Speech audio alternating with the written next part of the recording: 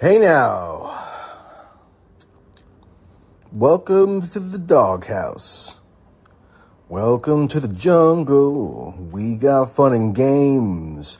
We wait for Richard to arrive until we begin. To the jungle. Welcome to the jungle. Got out. No, beep, beep. Oh, there he is. You challenged me to sing while I waited around for you to show up, but I thankfully got it out of my system after about 8 seconds. So They got the kid. They got Doug Shaker Central, Jack Teixeira. They got him. Teixeira. I mean, I know how to pronounce that because there was a baseball player, Mark Teixeira, that was on the Yankees for a while, so I'm pretty sure it's just Teixeira. Teixeira? I thought it would be Hispanic. I thought it'd be like Tejera. No, he's Caucasian. Well, he could be Spanish descent, right? Well, maybe. I don't know. Uh-huh. Wait, Okay, is Mark? Do you know who Mark Teixeira is? The baseball player? No, I haven't paid attention to baseball. I mean, I'm not like I paid attention for a while, not in a long time, but enough to remember the guy's name, and I'm almost positive he was Caucasian. But I mean, you could be Caucasian. You know, there are Caucasian Hispanics. That's true. It's Portuguese, apparently. So yeah, it wasn't too far off. Oh, okay. Spanish and Portuguese surname. So yeah, so I would have thought it was. Oh yeah, Mark Teixeira was English and he was English and Portuguese ancestry through his father. There you go. Well, learn something new every day. Yeah, serves me right. So what's your basic take on all this? I mean, I don't even know what to say. You go ahead. I don't know. Like they act like this stuff is so holy, these secrets, but then they obviously don't take that care of them. You're on and off muffled. Yeah, I think it's probably I'm just putting my finger there. Yeah. They act like these things. They put people in jail for decades. For revealing this information, but apparently they don't care all that much. I mean, this guy's a 21-year-old National Guardsman. I don't know why he would have any need to know any of this stuff. And the fact that it's all, they're available to him, tells you something. They're either they don't care or they're incompetent. I don't know. I think it seems like he's an IT guy. So I don't know. Maybe he was just like, he had access to the system. Yeah. I mean, I don't get this whole obsession with emphasizing that he's 21 years old as though that makes him some sort of toddler who couldn't possibly have access to any sensitive information. He was in a specific unit related to intelligence. It's called the Intelligence Support Squadron, whatever that is. And he was a network manager, whatever that is. It sounds like something that's reasonably enough would lead you to maybe have access to these systems. Well, why does the National Guard? Why does anyone in the National Guard? The National Guard. Why would anyone in the National Guard? Well, he's Air National Guard. He's an airman. I mean, he's in some intelligence unit in the Air Force. He's an intelligence. He's in the Air Force. I thought he was in the National Guard. He's in the Air Force. No, Air National Guard would be the reserves for the Air Force. Okay. So he's an intelligence analyst, but maybe he's like they're sending it to them and they're telling them, "Tell us about North Korea's nuclear program. Here's the intelligence," or tell us something. Well, I don't know that I don't know that he's an intelligence analyst, but if he's in a specifically designated intelligence unit and he has some technical role in running the networks, then is it that surprising that he could have access to some of this stuff? Remember, he's probably dealing with mostly 61-year-olds who have to be walk through how to use their iPad. Yeah, that's true. Boomers do require a lot of supervision. Yeah, maybe you're right. Okay, so I guess that's not a big thing, but I don't know. What do you have to think? What do you think? I don't really have much to say about this. I mean, what's your thoughts? Well, sorry, there's like a fiesta that just broke out outside my window and sirens blaring. I don't know. Maybe they're coming after me. Yeah, I mean, the number one thing is that maybe I'm old-fashioned, but my primary interest in the documents coming out was the contents of the documents because they were classified, meaning the government was keeping them secret because the public wasn't allowed to see them. And I knew right away, even before looking at any of them, that the stock response was going to be, "Oh, that's nothing new," or we knew that already," or "What are you're surprised?" I mean, I remember that being the refrain for pretty much every major leak that's ever happened. WikiLeaks, DNC/Podesta leaks in 2016. Snowden it happened with. I even remember it happening with the original WikiLeaks Iraq and Afghanistan logs, because people were saying, "What, you didn't know that like there was that U.S. troops might have killed a couple of Shia militiamen in like Fallujah or something?" Well, no, that's not the point. The point is that the Iraq and Afghanistan logs were useful because they gave a whole comprehensive documentary sort of foundation for analyzing that whole issue. I mean, the logs were it was research material. It was primary source material that the government was otherwise concealing from us. I see a bunch of New York Times and Washington Post stories reporting on these things. I don't see them anybody. I don't. See there are. A lot of people say I mean, there are. It's like a weird sort of. It's sort of like a weird contradiction, because I'm seeing lots of people who are saying it's not notable. For example, that there was a box on one of the documents, one of the first ones that came out, that confirmed for the first time that I'm aware of on an actual record, an actual government record, that there are special forces in Ukraine. Because people say, "Oh, I assumed all along that they were there." Mm. Well, yeah, I mean, I heard rumors and like people just bullshitting and speculating, but like that's really not sufficient for me to make a factual claim. So whatever suspicion I had, and whatever like other insinuations there could have been about it, yeah, it is helpful to get the firm documentary proof of that right from the horse's mouth, meaning right from the classified material system. So that's just one thing. I mean, but yeah, there is lots of reporting on stuff, and it's, I think, pretty revelatory. I guess maybe I'm sort of overreacting or emphasizing the people flooding into my mentions, like having some sort of half-formed conspiracy about how this is like not, the documents aren't real, or there's some sort of plot behind why they've been put out to like advance some agenda. I'm not sure whose. It seems like everybody who's like everybody from the U.S. to Ukraine to Russia, if those are the three like relevant actors, they all look bad. So like who's really the beneficiary of this? Supposedly, I'm not sure. Yeah, I mean, what was like? Let's see. The stuff it's about the spying on allies, right? I think doesn't surprise people.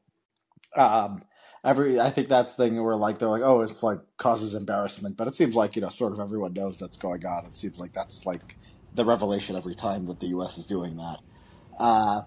The analysis of sort of where the war is at, I mean, matches our the fact that the U.S. doesn't apparently think that the Ukraine offensive is going to go anywhere. We might have guessed that, but we don't know that was what they thought. So that's interesting. The fact that they think there's going to be no negotiations this year. I mean, that also I would have guessed that too, but we don't know. There was an interesting one that basically there's dissension within the Russian government. That's interesting. The casualty counts. We finally got something. Well, hold on. Before you keep going, let me just address two of those. Okay, so on the negotiations part, which is unfortunately not something that I've seen in the original document. There's a Washington Post article about it. I don't know. I feel like some of these outlets, like namely the Washington Post and the New York Times, have some exclusivity arrangement with somebody. Maybe it's like these guys from the Discord server that they established contact with, where they agreed to not allow the documents to proliferate, and they would be given the remainder of the batch, because I haven't seen it. If anybody listening has, let me know. They might have tracked them down, right? They might have just been all over all these websites. Well, I don't know, because I haven't.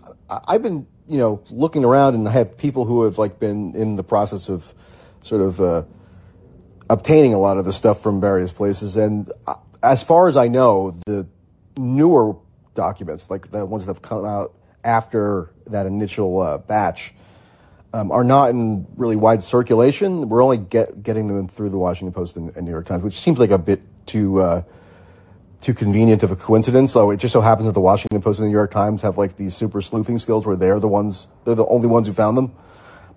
Anyway, the negotiations thing. Okay, but here's why that's important, even if you might have surmised it, or one of the reasons why.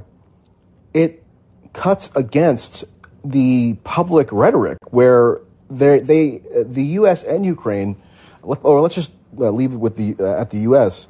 They at least will gesture, meaning, Biden, Blinken, Jake Sullivan, whoever, they will at least give some sort of rhetorical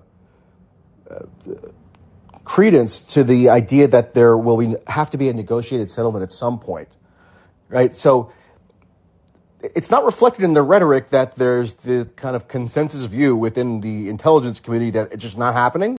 Like if that were actually transmitted in the way that they talk about the issue publicly, that could have an effect on public perception and public opinion, right? And then, everybody assumed that the the U.S. is just spying willy-nilly on everybody. Well, first of all, that's a wild assumption to make.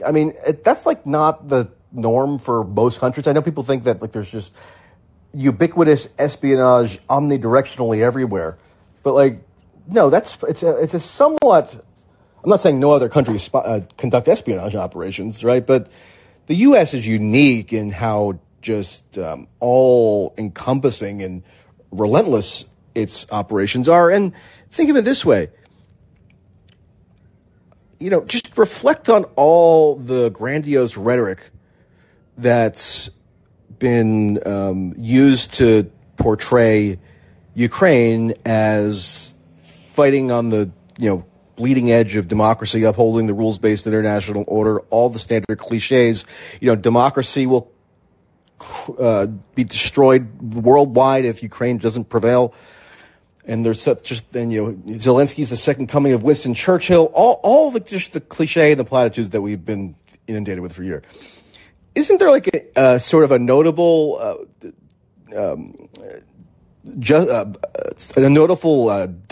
notable dichotomy between that rhetoric and the fact that, oh, by the way, the U.S. is spying personally on Zelensky this entire time because apparently he's not forthright enough where the spying would be unnecessary. And not just him either, although to be spying on him personally, given like the overblown exaltation of him is, I think, worth pondering.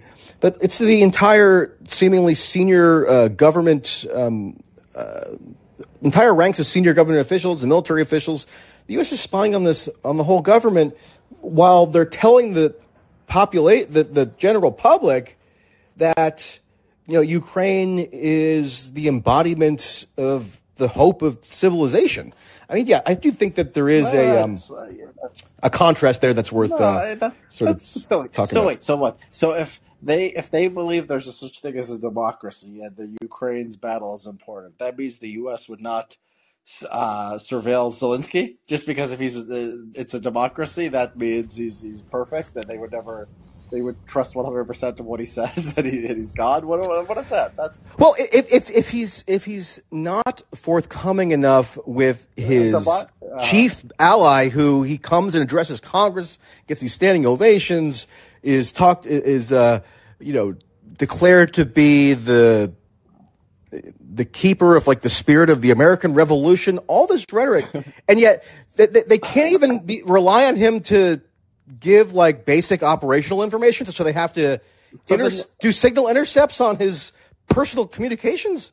So this was in the news already that basically they always the cliche they say is the U.S. has more insight into Russia plans than Ukrainian plans, right? So there was already sort of admitting that we don't get everything from Ukraine.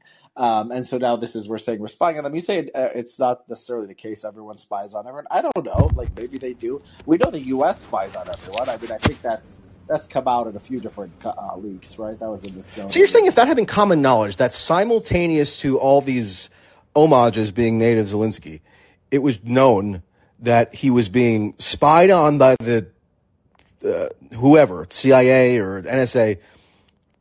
you don't think that would have sort of somewhat altered the perception of his dynamic with the U.S.? We know that he's not giving the U.S. information they want, right? We know that. That's being reported everywhere. So, we know that. I don't think everybody just knows that that's. I don't think everybody knows that to that degree that they would just assume that he's being that his private communications are being gathered up by the National Security Agency. Well, I mean that's the main thing. I mean the main thing that's relevant to him not being the pillar of democracy. I mean, according to you, not that I buy this, but the idea that he's not the pillar of democracy is because he's not sharing the information, right? The U.S. spying on him is a different thing. That's just the U.S. reaction to Zelensky. Right? Well, I guess if he's as valorous as he's made out to be, you'd expect that maybe there would be a level of trust. There would be a level of trust. I mean, don't you think there would be a level of trust if he's that valorous, if he's Winston Churchill, if he's whatever, that they wouldn't have to be intercepting his phone calls? I mean, I don't know, the U.S. or bugging his bunker or whatever. I don't doubt that. I think the U.S. would likely have. I think the U.S. would have. Look, the U.S. spies on Canada. Does that mean that Canada is not a democracy, or that says something about? They spy on Justin Trudeau. The U.S. has spied on Germany. Did it come out that the U.S. was spying? Yeah, and that was a huge scandal. I mean and it was a huge scandal when the Snowden revelations showed that the U.S. was spying. It wasn't even on Dilma Rousseff herself, the former president of Brazil. Was the Brazilian state oil company. That was a giant scandal. How about South Korea? I mean, apparently the South Korean foreign minister was not aware that he was being spied on by the U.S. and felt that there was a breach of some sort of mutual understanding. And there's a diplomatic sort of incident now. We're moving on to a different topic, right? It's a big deal. I don't disagree with you that it could. It is. It's not nothing. Yeah, I mean, you could assume it. You could think maybe 50% chance that it's happening, but you don't know, and it happens. Yeah, I mean, I think there's something there. I don't think anyone's saying it's. Maybe your Twitter reply guys are saying it's no big deal, but I think the media is treating it it actually is a pretty big deal. Right. I mean, I just think finally after over a year, when I saw there was a BBC article that came out, maybe it was a day or two ago, that was just about this special forces tally that appears in one of these documents. It's just a straight news article, and the BBC said, despite suspicions, or they were the BBC they made it seem like they had a hunch about this. I forget how they phrased it exactly, but they alluded to them having somewhat of an indication that there were special forces in Ukraine this whole time, but only after this leak are they finally reporting it. Even though it actually had been in the British media that there were British special forces on the ground for some time, but the BBC never reported it, and only after the leaks do they report it because it's just in everybody's face. I think that's somewhat of a notable development too, because once something's out there in circulation, I mean, there's no longer plausible deniability. By the way, the most interesting thing that I think came out, and we haven't talked about this. I almost forgot about it because it was one of the first things they reported from the leaks was that the Ukraine is running out of the air defenses, right? That there's actual a time limit on this that the U.S. believes. I don't remember mid to late April, that basically they're not going to have any air defenses, and then Russia's air force can become a lot more effective. And so we don't know how much of that stuff is propaganda or how much is real when it's just anonymous sources. But an internal leak is actually a big deal, and makes me sort of think that Ukraine actually might be in trouble if they don't find a way to get them more stuff. See, I don't know. I'm not actually sure that that's particularly important. And I'm not just trying to be contrarian either, people. Richard. How's that not important? Here's why. Because, I mean, these aren't static assessments, right? They're ever evolving assessments and we just got one snapshot of them from March 2nd or something. So it could have been that the NSA or whoever's collating the material for the briefing assessed that as of that moment, they were lacking sufficient supply to continue operations. But, there's still a big ongoing arms supply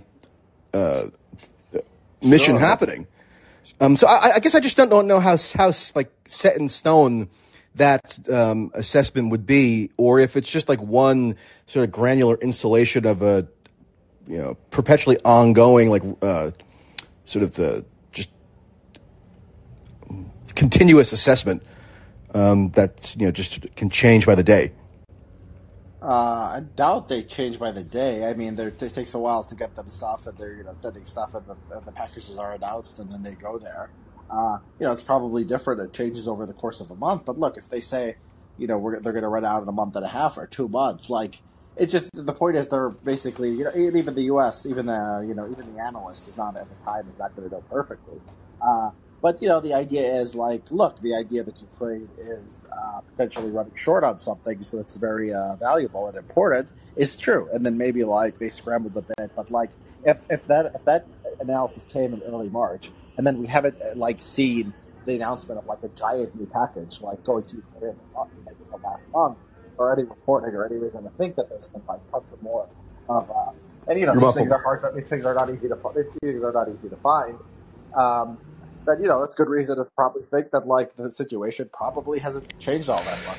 Yeah, I mean, so here's that's one where I think somebody would have a point if they'd say, "Oh, we knew that already." Now, even if we quote knew it already, I still want to see the hard sort of documentary evidence of it. I still want to see like what the actual assessment is. I still want to see it for myself as to how it's like transmitted within the intelligence community, data system. But there has been reporting about how Ukraine is very low on ammunition. They've been begging for it publicly, and that's why they're making these effusive public appeals all the time for people to send them weapons. I mean, that's really not hidden at all.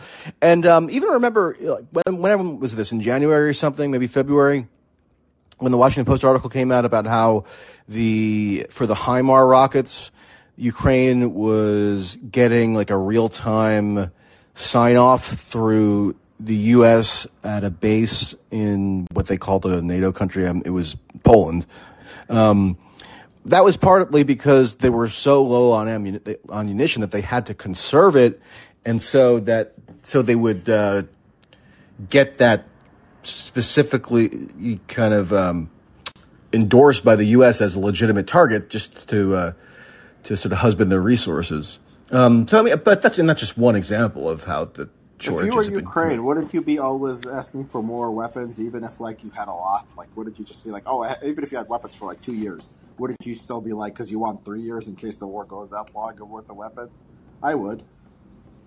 Yeah, I guess you would, but I mean, I'm pretty sure I've heard fairly consistently them saying specifically that they are running low on supplies and they need more ammunition to continue the fight. But I didn't know whether to believe that or not. I mean, it seems like they might want to say that no matter what. So the fact that we know and like the U.S. also believes that too is something. Well, I mean, but why wouldn't you think that? I mean, it was reported as of because I think that they could possibly like have like weapons to like I just said, like no matter how many they want more. Like you could always have more, right? You shoot down 80% of Russian rockets. You'd want to shoot down 95% of Russian rockets, or if you can go for 2 years, you'd want to go for 4 years, right? Like it's like no matter what you have, like there's always seems like a benefit in a war to be asking for more. Yeah, I just remember being reported. I think maybe late last year, sometime that if there was a point at which Ukraine officially had no more Soviet ammunition in its stockpiles to draw from. And so they became wholly dependent on the NATO operational, maybe it wasn't just ammunition, I'm maybe mixing up what the exact armament was, but there was a point where they ran out of everything that they had in their own reserves and became like wholly dependent on external provisions. And so, at that point, like if you're like wholly dependent on external provisions, I imagine that like you have to be pretty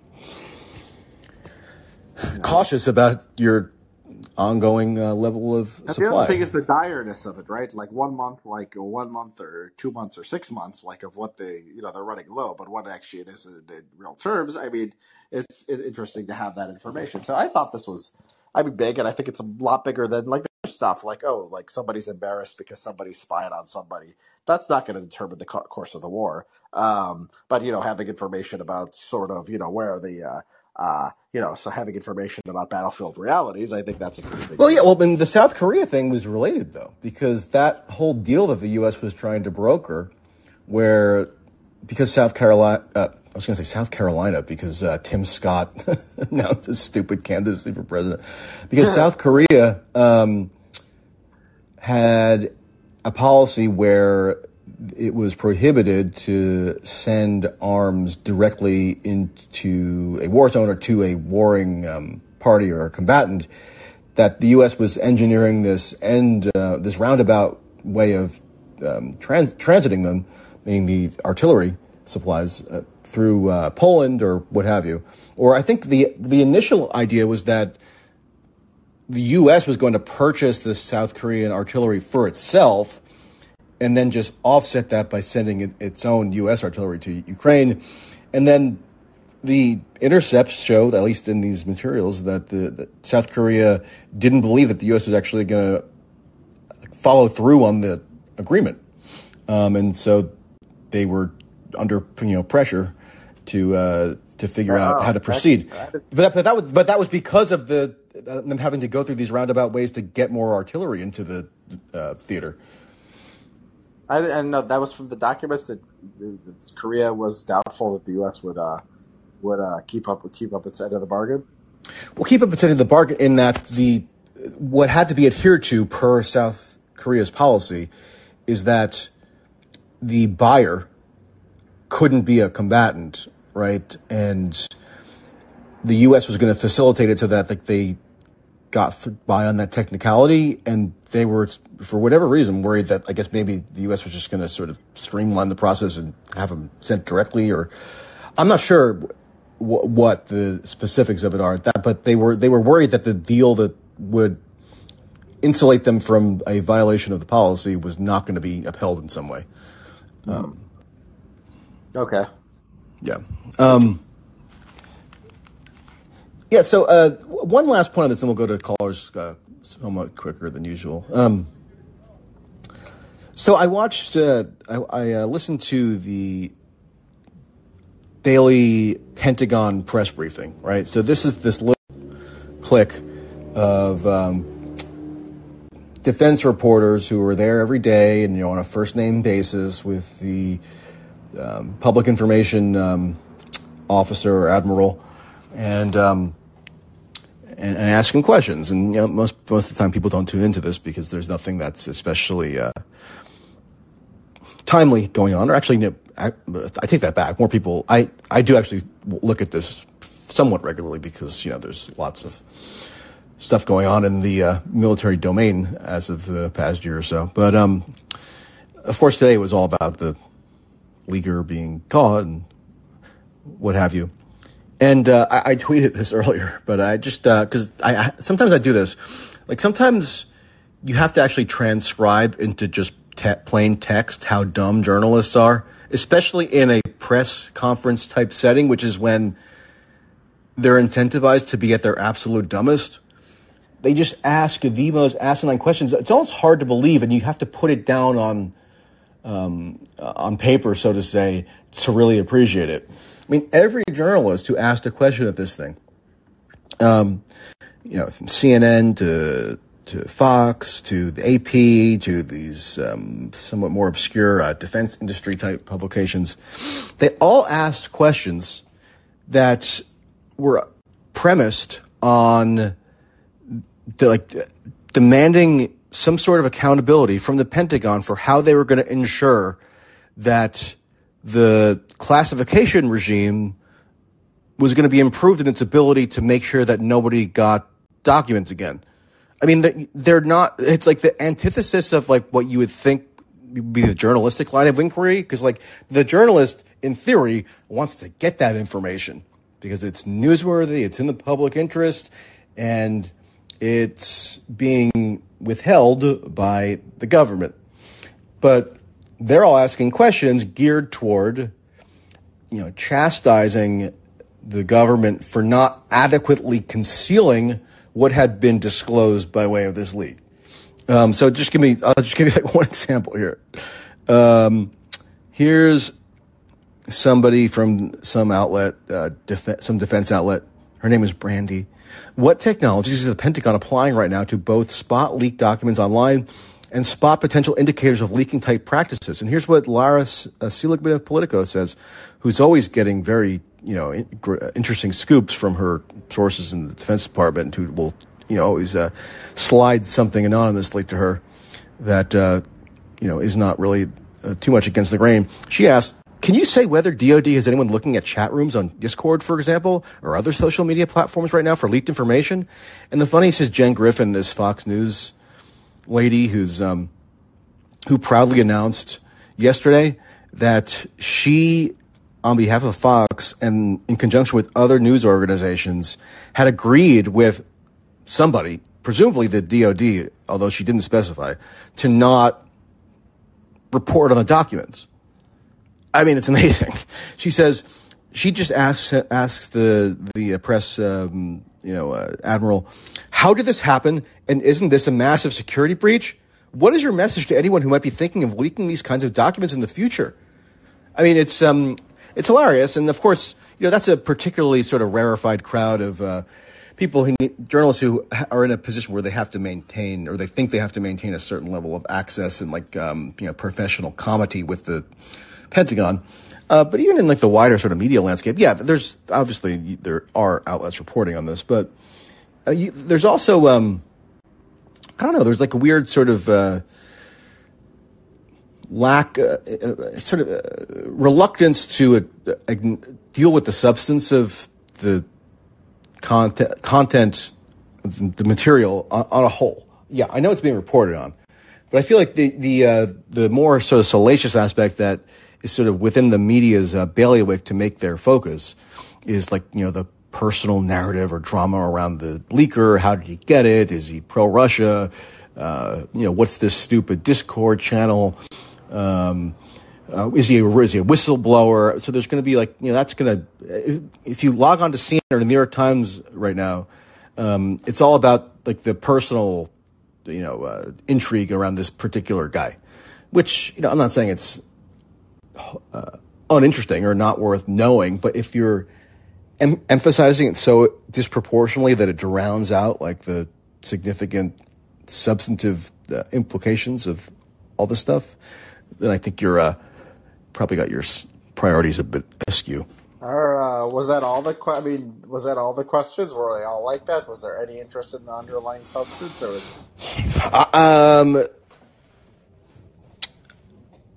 that's not all of them, but I didn't hear the ones that I omitted. Weren't I just omitted them because they weren't quite as outwardly stupid, not because they had to do with the substance. They didn't ask about the substance of any of the documents because, I don't know, maybe they think they could get in trouble, or, they, well, first of all, I mean, the Pentagon wouldn't even confirm or deny that any of it was real, so maybe it's fruitless to even ask them about it, but, you think you should at least try, maybe, if you're, supposed to be acting in a journalistic capacity. But it was pretty much like that for them, for the 40 minutes of the press conference, yeah. Yeah, I mean, you've talked about this before. A lot of national security press apparently believes that their job is to hold the national security state accountable by making sure it's doing all it can to defend our national interests abroad. And they have a very trusting view towards government. Maybe this is access journalism. Maybe they go into national security reporting because they believe it. But this reminds me of your when you went to that whatever that NATO summit. This sounds like the exact same thing. Well, yeah, I mean, the quintessential example of this is I wasn't personally at this. I was in Brussels at the time for the extraordinary summit that they convened last March, but they wouldn't let me in because the Belgian Ministry of Defense determined that I was not eligible, which I'm eternally offended by. But they held a press conference, and the journalists that they did let in, they were a doozy. And it's always stuck in my mind what this woman from CBS asked, Nancy Cortez, to Joe Biden was the following. Were you too quick to rule out World War III? I'm not even exaggerating, really. I mean, it might be a slight variation of that, but that's almost exactly what she asked. Were you too quick to rule out World War III? That's how they feel that they're holding the president's feet to the fire, by wondering if maybe he's excessively averse to launching like the most cataclysmic global conflagration anybody could imagine. So great job. All right, Andrew. Hello, gentlemen. I would like to bring up 3 points. First of all, the third point I'll make quickly first was that why don't they want to report on the substance? Doesn't that remind you of the New York Times article where the headline said maybe it's everybody's better off not knowing what happened with the Nord Stream pipeline? It's the same logic, right? I mean, it's the same logic. You know, They don't want to hurt U.S. I wouldn't interests. over. I mean, I wouldn't sort of get lazy in generalizing, because like the New York Times is reporting on notable stuff, meaning Okay, it's reporting on documents that are not apparently in wide circulation but are still significant. That's where I got the. I mean, there was one yet from last night. I don't know if you saw it. This is a New York Times article where apparently there was one document that fleshed out certain so-called wild card scenarios that are possible in Ukraine. It's like Zelensky gets killed, Putin gets killed, etc.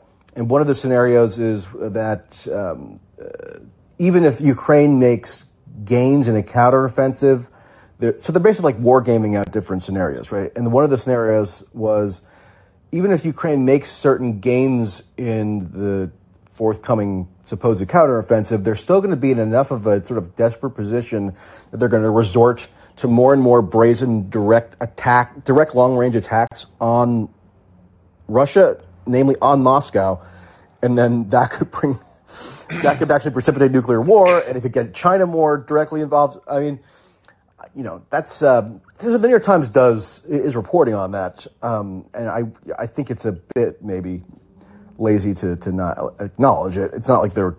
I didn't say they're not reporting on it. I'm saying that the reason that they don't I'm not want to saying look you're at lazy, some of by the the way. I'm substance. saying it would be lazy to not acknowledge. Yeah. Okay. Fair enough. Yeah. Yeah. But like, I think it's this dedication to not wanting to harm U.S. interests because I don't even think they would see it as allegiance to a security state necessarily. They probably think it's just being a good citizen to not, you know, do something that inconveniences the current policy. I don't know. Yeah, It seems like that's the running theme between those kinds of reticences. I don't think it's just about allegiance to the security state, right? Because imagine if this was a whole bunch of classified materials that unearthed stuff on Donald Trump. Do you think there'd be the same reluctance? Let's even say Of course not. even during the Iraq War. I mean, if they had got Dick Cheney and George Tenet on the sort of trafficking in mistruths, I think they would have been jumping up and down reporting it. I think part of it is allegiance to the national security. So that's kind of like just an overriding factor, but it's also like the particular sort of ideological dimensions of this particular moment. Let's say in this Right. set of issues, where supporting Ukraine was just like it's just the default moral view. I mean, yeah, maybe the intensity of the conformism around it is somewhat ebbed, but still, like if you're putting out material that could be seen to jeopardize Ukraine's counteroffensive, that's seen as just this presumptively immoral thing to do, whatever your journalistic imperatives. I think that probably Yes. more explains it. Yeah. It's a humanistic thing, I guess, in part, right? Then the other 2 points I had were that I'm not sure if this matters or not, but I do see people calling this guy a whistleblower, and to me, he's a leaker, but I don't know if I would go as far as even calling him a whistleblower, because if we're taking the story as truthful, right? I'm just buy into the story at this point. Um, Even the people around him say he's not a whistleblower, and he specifically leaked it to a small group of people that he trusted and instructed them to keep it secret, which, as naive as that was, the intent there is not to inform the wider public, clearly, right? I mean, that's pretty clear to me. And Richard, you read that Washington Post article where they first sort of unveiled his preliminary identity and interviewed that friend of his, it didn't seem like he had some sort of principled drive to get this out to the public. In fact, that's what he didn't want. Just somebody in the chat like posted it on a different channel and whatever. It's pretty pathetic. You read this story, and it's like, these just lonely guys, sort of, with not a lot going on in their lives. They get together, and it's, I enjoyed reading about their politics. They sort of just like, the guy just believes in conspiracy theories, doesn't trust the government. All these guys feel the same way. They're gun enthusiasts. But it was like, they were looking for something in their personal lives, and that's all he was doing. And there's no whistleblower. There's no higher motive. It's sort of sad. Like, this guy was just trying to impress a bunch of teenagers in some cases, just like sort of just kids. Like, but he did. I mean, they did seem to have genuine friendships, and if you listen to, okay. Listen, I mean, I can kind of relate to it because Discord wasn't around when I was like, an adolescent or a teenager or whatever. But like I was on, forums where you would have like fairly small, just social groups that you spent a lot of time with online and became, fairly close to. So I don't really discount that as being an authentic thing. Okay. Yeah, especially it's not sad that they had friends. It's sad that he was going to go to jail for life because he was clout. Yeah. But also, then on the question of like, is he a whistleblower? I mean, clearly that term would not seem to apply. So, but also, does it really matter? I mean, well, it's a good question. If because of him the documents got put into the public domain, does it matter like what his intent was, or if he had like a virtuous motive, or if he could like give you a political manifesto as to why this had to be out there for public consumption? I just don't think it matters all that much, other than like a semantic thing. Do you think it might have legal ramifications that he wasn't seeking to publish anything? I mean, there's no publisher protection for leakers necessarily anyway, but like the people around him or something, you don't think it had any kind of legal ramifications? No, not for. I mean, I don't think he could invoke any whistleblower protections to begin with. No, I mean, like Snowden wouldn't have been eligible for any whistleblower protections. I mean, those are pretty narrowly delineated in that if you're reporting internally malfeasance on whistleblower protections tend to be for like internal reporting of malfeasance within, like, say, a government agency or something. I think that it also could extend to other potentially more public manifestations of it, but I don't think it would apply to just putting a whole lot of stuff on some Discord. So I don't think that, because it would be arbitrary. Like what? So if he had some articulate political justification for why he was doing it, he would then be entitled to whistleblower protections and like legal immunity, but not somebody who just like does it because he's in some weird Discord community and like there's these sort of inscrutable social dynamics that caused him to dangle that stuff over like the younger people he was mentoring there or whatever. No, I'm wondering about the people around him too. If there's any kind of, I don't know, the law regarding handling classified information and all that, if you have any insight into that at all, or if it's just complete. They're probably liable. I'm pretty sure that you're liable. I don't think so. Just looking at that info. No, and that's the question I have is they're not liable.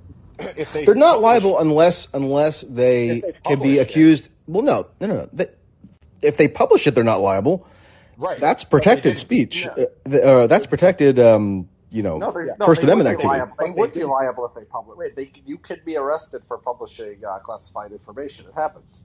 Even if you didn't obtain it. Yeah. Even if you can. It happens all the time. And the Justice Department went after this Fox News journalist. They go after journalists. They don't usually, as a matter of practice, but they can.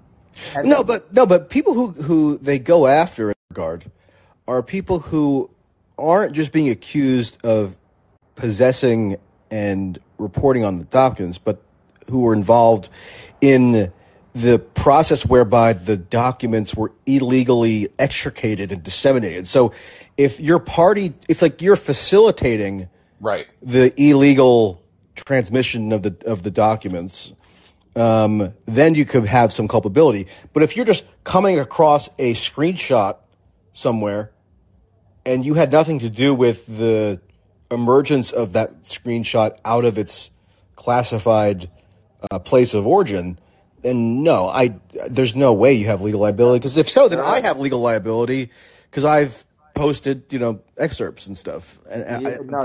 You do have legal liability, but they don't do it. They don't do it except in very rare cases. But if you have classified information, if you report, if you are illegally, this was a big thing. Obama's war on the press. Remember this? Obama was always, prosecuting people for not just the leakers. I mean, that's easy, but they went after the journalists too. There was a Fox News guy, I think James Risen was his name. Rosen was. James Risen, yeah. James Rosen, and in this case, you're right. He was. They think he was. He might have. But no, they went after him. It was just for getting the information. So, Richard, you're saying that they could go after, but not publishing it.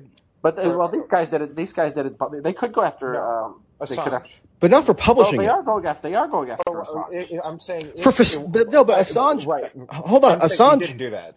Assange is not the prosecution of Assange is not about him publishing. You're wrong. Publishing the no, hold on. Let me finish. It's not solely about him just publishing the materials. It's because he's alleged to have actively facilitated as a co-conspirator the pilfering of the material by Chelsea Manning. He as an aider and abettor of the extrication, not just that he published them. Correct, but I'm saying he didn't do that. So what I'm saying is, in my world where he didn't do that, Richard is saying they could still go after him for publishing. I don't think that's true, though. That's what Richard's saying, though, right? Ro Khanna introduced a bill in 2020 would protect journalists from being prosecuted for publishing classified information. No, it doesn't. Yeah, because you can be prosecuted for publishing classified. No, it's not. It's a norm that they don't, and there's a big freak out when they do it, and that's why people are uncomfortable with the Assange thing. Because technically, you could do it, but people say, "Oh, you're not going after the New York Times or whatever." But you're saying that I'm subject to prosecution for posting posting an excerpt of one of the documents? Yes, and me and the New York Times and the Washington Post that all reveal classified information. Not even the document, just the information that's in the document.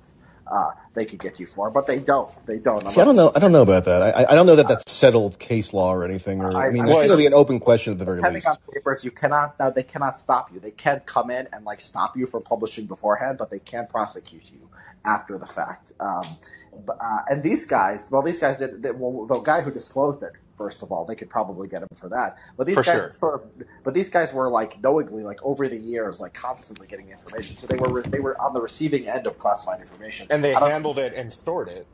Exactly. So if they want to, they probably they probably won't do. I mean, they might give them a slap on the wrist. They might not prosecute them. They might seek their cooperation just to get this one guy. I don't know, but they do. I think they do have legal liability. I worry about that angle here because that could set a precedent in itself. You're saying they don't go after these cases. I'm assuming that's because they didn't want to set that precedent that you could go after publishers or someone like this, maybe. But it seems like this might be able to lead to that, theoretically at least. Yeah, well, maybe they don't go after these. Okay. Now that I think about it, so Richard, the James Risen thing again. This is what I thought. James Risen wasn't prosecuted for possessing or publishing the classified material.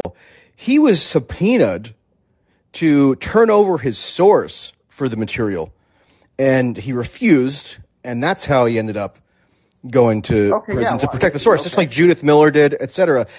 Not because he was legally culpable for possessing the classified material. Okay, so you go want me to send you this Ro Khanna bill because the Ro Khanna bill. Yeah, send it. So here, I'm putting it in the chat. I really stirred it up. I mean, you could imagine a bill that sort of codifies some of these protections. Yeah. So Ro Khanna's website says the legislation to amend the blah blah blah. Ro Khanna and Ron Wyden. They crafted legislation to preserve the government's secrecy, blah, blah, blah, blah, blah. The espionage makes it a crime for anyone to share secrets, quote, relating to the national defense with people who are not authorized to hear them. The statute makes no exception for members of the press who obtain and report classified information. But there is broad agreement among legal scholars that prosecuting a journalist for unearthing and publishing government secrets would violate the First Amendment. Well, there you go. Well, I mean, but that's not a... Well, I mean, the First Amendment scholars say so, but no. But, there is... This is what do you think they're going after? Well, he's saying, and Ro Khanna is saying, let's legislatively codify what he's saying is a broad agreement among First Amendment scholars as to the impermissibility of prosecuting a journalist for that. Yeah, but they can't. But what do you think the Julian? What do you think the Julian Assange case is? It's Well, again, I told you the Yeah, allegation is that Julian Assange was operationally involved in the leak itself. Like right. he was a co-conspirator with Manning in facilitating the leak. They're alleging yeah. he helped her stay anonymous or something, right? Well, no, not only Or that. It was actually that did it. he was advising her as to how to Ah, obtain the material through the systems and so so forth. even more specific, yeah. Yeah. So I think it's one of those cases where, like, law is a very, it's a spectrum thing. I don't, if it's not if it, First Amendment scholars, of course they have views on the First Amendment. I'm not surprised they think that. But I think the point is, like, they tend to have discretion here, and they don't even try those cases because, like, they have, again, prosecutorial discretion. So, like, there usually has to be something really pissed off about, like, Assange. And then they make a case. I mean, they make a case as much as they can. But the point is, they can. You can't go after. You can't go after. You can try. Well, To I mean, the The New York- Espionage Act. The Espionage the New Act York has Times- never been used to prosecute a journalist, as far as I know. I mean, So- it's still the New York Times. I mean, if you wanted to make the case, if you wanted to get the New York Times, you could say, they're going and they're talking to these kids in this Discord group. White Washington Post is too, and they're conspiring to get more information about this classified info and, like, where it came from and all that. So they're active participants. I mean, you could make that argument.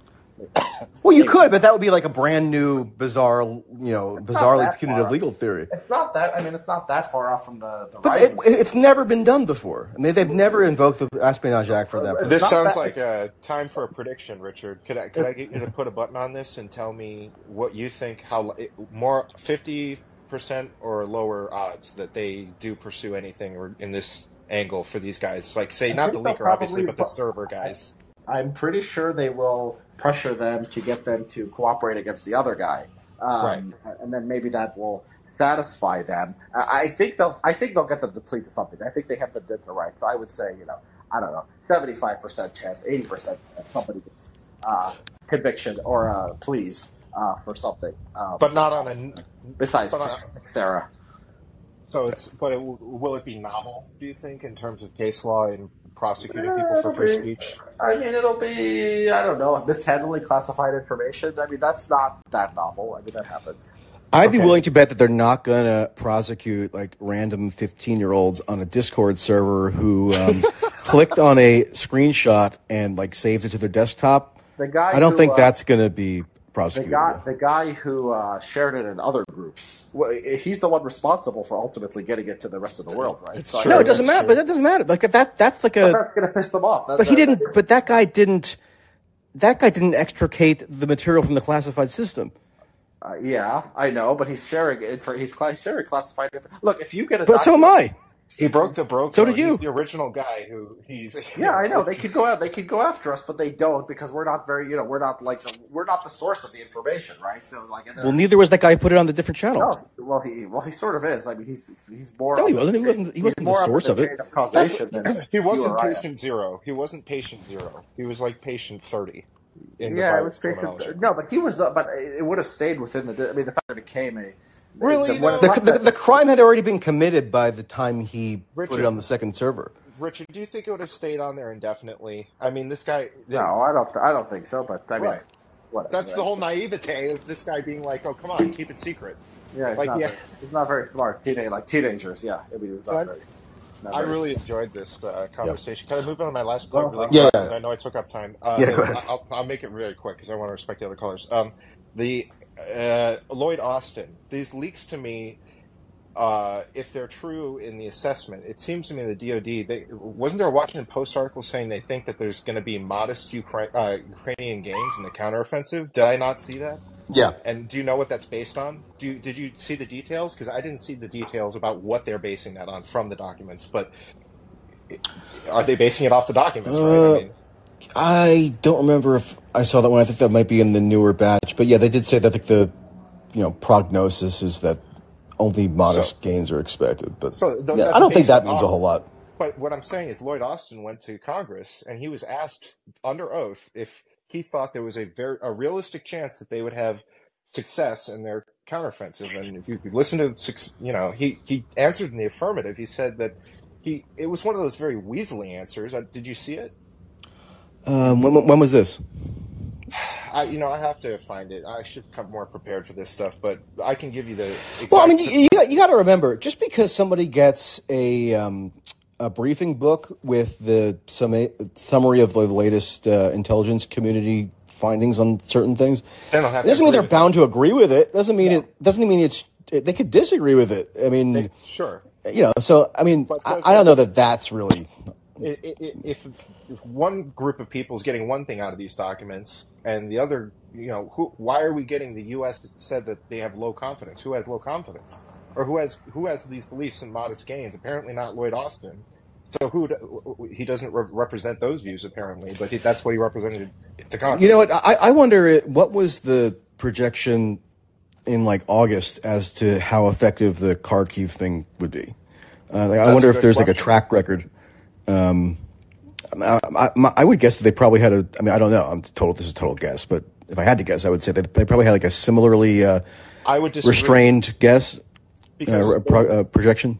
they would have known Russia was weak there. If the U.S. has all the intelligence that they're claiming to, that basically, if you listen to people, they say that the reason they fell there was because they retreated because they were so weak there, and so they would have known that, and they went in hard and they got a lot of ground. But now they're Yeah. saying they're out of air defense, and I don't think that's such a static thing. There's a certain number that are produced and exist in the world at any given time, and you see Zelensky and other people talking specifically about air defense, and so if they want to do a counteroffensive, when they say it's going to be out in April, they say that's right when they say they're going to launch a counteroffensive with no air defense so that the Russian Air Force can be effectively used against the counteroffensive. That doesn't make any sense. And now I'm hearing rumors that they're going to delay the counteroffensive. Well, So this impossible doesn't to seem to say. jive at all with what Well, but remember, I is mean, done if in this this is the respect. this is NSA, right? That's summarizing something based on intercepts. Whereas you have like General Milley in Austin, who are actually doing tabletop exercises in Germany with the Ukrainian military Yeah. brass, so they could like easily have a different perspective on things. I mean, that's sort of like the whole point here, that you're supposed to have like a variety of perspectives that you can kind of come to some sort of consensus on, based on all like Well, data points that you collect. But I'd like to know if the official true overall view is actually that it will be a successful counteroffensive. yeah, And if it's not, because it doesn't make sense, they're saying they're out of. I mean, you said it yourself. They're renting. The U.S. is renting 500,000 shells from South Korea to fill their stocks, so they can supply them for this upcoming counteroffensive. They're doing everything they can, and so I don't know. It just doesn't jive with well, the I official mean, position. you know what? It's speculation. I know. Hard to say with any certainty one way or other. But all Mark right, my thanks, Andrew. words, Tracy. Thank you. Jenny, hey. I love hearing Andrew say that he wants to give everybody lots of time 30 minutes later. Hey, I can't blame him for rambling on I know, uncontrollably. he's I so do this. smart. I love listening to him anyway. Love you, Andrew. So I have a niece and nephew who are adopted from Ukraine. They're both now adults, but they were in an orphanage, and in Ukraine, they age the kids out when they're 15. Most of them end up on the streets working as prostitutes. So when my husband's sister and her family Age the kids adopted out these of two, orphanages, you're saying? when they're 15, yep, So that's there's as no long like as they. foster No, system? they're just, Okay. most of them are on the streets.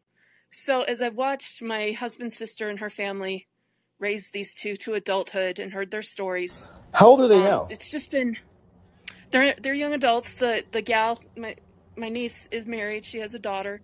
Like how old approximately? She's 25 and her brother's 23. Okay. I mean, there's been a lot of state capacity building in Ukraine relatively recently, usually funded by the U.S. So maybe they could have something like a foster system within the past just since 2014 or whatever. But that's a side point. No, they definitely adopted them before the coup in 2014, and things were, not well. And I don't know that they're any better. Maybe they are, but it's been interesting watching the war from those kids' perspective, because at the beginning they were just, all in with all the propaganda, the ghost of Kiev, and, posting all kinds of stuff on their social media every time Ukraine had a win. But over this last year, and I put a link in the chat to an interview I did with my niece about a year ago here on Substack, or here on Callin. And over the past year, their social media drops have changed, and they both come out openly heckling Joe Biden and his administration, which I just think is an interesting take on it, because they still have family back in Ukraine. They're in touch with people they grew up with as children. Heckling him over what? They've just become very cynical about the American role in this whole thing. And because it's not generous enough, it's not supportive enough? No, just the opposite. They think they've ginned up the war and that it's, just been a mess. Okay, because I've heard even among Ukrainian officials and so forth and think tank people, you can sometimes hear consternation that they grumble about the U.S. not sort of living up to its rhetoric and, going all out in the kind of, balls to the wall support that you'd expect if they really thought that, democracy was on the line or whatever. Yeah, no, it's just the opposite. It's just like, leave our people alone, get out of Ukraine, what are you doing? And so it's just been interesting to watch it again from her perspective. I put a couple links in the chat about Ukrainian biolabs. There's some dopus in there heckling me saying I'm not providing evidence. I put in like 4 or 5 links for people who wanted to check them out. Victoria Nuland herself agreed there are U.S.-funded biolabs in Ukraine. Anyway, for the first time, RFK Jr., starting his kickoff speech at Hillsdale College this past week, he's running for president on his. He kicked off his campaign at Hillsdale College. Isn't that funny? Okay. Yeah, so he's up there with all those conservatives, and he is he running in the Republican primary or the Democrat? No, primary? He's running as a Democrat. I'm sorry, he doesn't have a voice. I know that might sound superficial for me but that's you need to be able to speak, I think, as a candidate. I almost think it's a blessing, Michael, because you have to listen to him so closely that you do kind of lean in and what is he actually saying? It's hard to listen, I admit, but this speech was excellent. I put a link where he mentioned, for the first time that I've seen, he's mentioned these biolabs being funded by American interests, the Department of Defense. So let me just, I have to mention this. It's sort of a non sequitur, but Richard, listen to this. You'll love this, okay? So I happened to come across a report that was authored by this LGBT organization in Ukraine. It's called the LGBT Situation in Ukraine. It's just their main sort of LGBT organization. Of course, it's funded in part by the U.S. Embassy and the German Marshall Fund and whatever. But here's one of the findings, okay? In terms of how they just summarized the past year. It was a year on from the war beginning. Here's what they say. Never before have the Ukrainian presence and sympathy for our country manifested itself so vividly at the Pride marches that took place throughout the world in 2022. The World Pride movement has united in its support for Ukraine and condemnation of Russian aggression. And they actually go through data where there's fairly strong evidence that since the war started, attitudes toward LGBT have gotten much more favorable. The consortium of conservative religious groups have lost influence. Legislation around LGBT stuff is sort of gaining momentum. And part of this is a function of the war, which is pretty interesting. I'll send it to you if you're curious. Do that. I want to read that. That's interesting. And this is sort of a human psychology thing where they meme these people have sort of memed this into Russia being this defender of Western civilization. These people like Jackson Hinkle and even these conservative think this. So I'm not surprised that Ukraine would become more LGBT. Well, yeah, and because the war has basically ostracized or stamped out the sort of conservative Russian element of Ukrainian society that would have been more socially conservative. They're irrelevant now, and that's a byproduct of the war. So, if you're looking to sort of expand your Western civilization value, your traditional values, they've actually been, stamped out in Ukraine. Yeah. Yeah, Biden and Blinken were right, is what you're saying. Yeah. Anyway, sorry, Janie, go ahead. No worries. I just wanted to highlight the biolabs because it's something I've talked about a lot in my own work. And I watched a documentary last month that was quite horrifying, done by a Ukrainian. And it was translated into English, and it just it outlined how the human trafficking works there with the kids, and how they they'd literally grab girls off the streets, impregnate them, and then do what they want with these babies. Many times they're sold, other times they're just used for prostitution. And then once they age out of the prostitution, they're cut up for parts. They sell their organs. And as I watched this documentary and thought about my niece and nephew and just, realized the horror that they've probably been saved from, it's just really brought it home that these things that have been funded, especially by U.S. taxpayer dollars, and this is a fact. I mean, this is what's truly coming out about how deep we are with this whole gain of function stuff. And it's Kennedy himself who's been what I perceive to be the largest voice on this topic, pointing that it's not a China virus, it's a U.S. funded virus that came through these labs in Ukraine and Wuhan and other places around the world, and that we really need to wrap our heads around the idea that this biological warfare stemmed from the United States. That's the side of it that I would like to see more exposed. Yeah, Richard. Well, I mean, did you happen to see what I tweeted earlier today as to public opinion on China? There was a poll that came out. It was just gauging attitudes very toward China. negative towards China. Yeah, you guessed right. Well done. Thank you. Obviously you see a huge shift just ahead of COVID, especially among Republicans. But here's my favorite part of it. Hold on. This is Pew. Here's a finding. Conservative Republicans and liberal Democrats are the most concerned about China's human rights policies. So the demographic, like among conservative, moderate, liberal, whatever, Democrat versus Republican, the most concerned about the human rights by their own telling, conservative Republicans. So in this one instance, we're supposed to believe that because they're mad about the China virus or whatever, they actually have a sincere commitment to fostering human rights, and they're going to, join an NGO. View that Mike Pompeo is not a committed champion of human rights, and that's not what motivates him and what gets him up in the morning.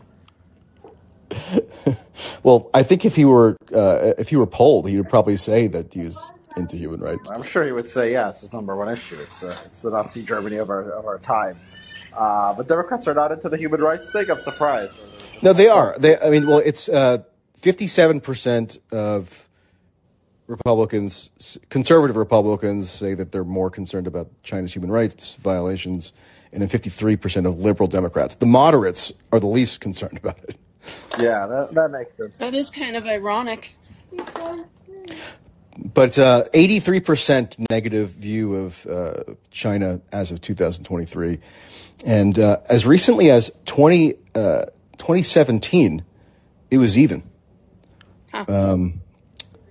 Well, if you want me to end on a funny note, Babylon Bee headline, Pentagon leaker kicking himself for not just leaving classified documents strewn around his garage. Well, that's not funny. I mean, every 50 or so tweets, they're mildly amusing.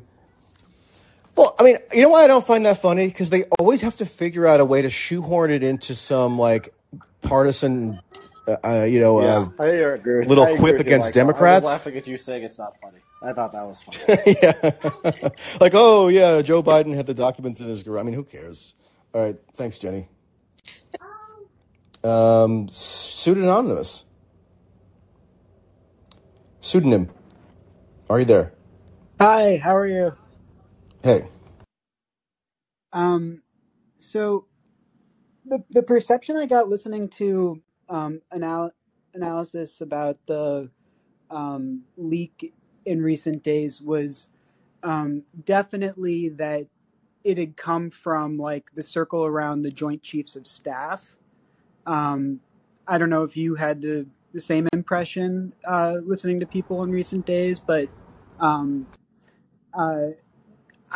just perplexed that a guy who's 21 in Massachusetts who works for the National Guard would have a need to know about closely held secrets seemingly about casualty ratios and things, and that was actually the one thing that there was the most insistent pushback on I perceived in terms of the American and I think also British media coverage is that everyone claimed that that number had been doctored. That wasn't really true. Um, and But if you listen to a lot of outside analysts, like people like Ritter and McGregor have been claiming that that these ratios are true for many months. So like having official confirmation of that kind of seems to hoist the official narrative by its own petard in terms of like state documents, right? And I think that was the significance of the leak. Sorry, I'm kind of. So are you saying that because you don't find it plausible that because he's 21, I'm not sure how that's relevant, but for whatever reason, you don't think it's plausible that he would have had a need to know? If they're top so like, what's the? You would expect it to be to senior people who have access to it, I would think.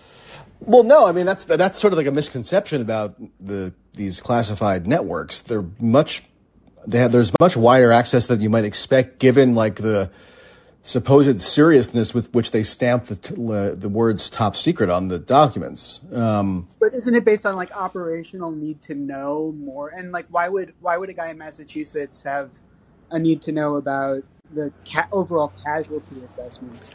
Well, he might not have had to obtain a need to know. I mean, because he's like a network manager. I mean, he runs the IT of the intelligence unit that he's in.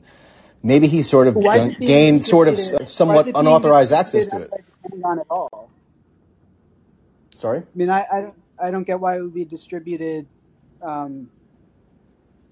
They're daily briefing books. The first batch, I don't know. I think there might be other sort of batches now, but the first batch did seem to derive from like one of these. I think it's weekly, maybe collections of intelligence assessments that are then tailored for the joint chiefs or maybe his office or somebody. Right, that's a point that a lot of people were emphasizing, and it made it sound like the information had come from like the heart of the Pentagon.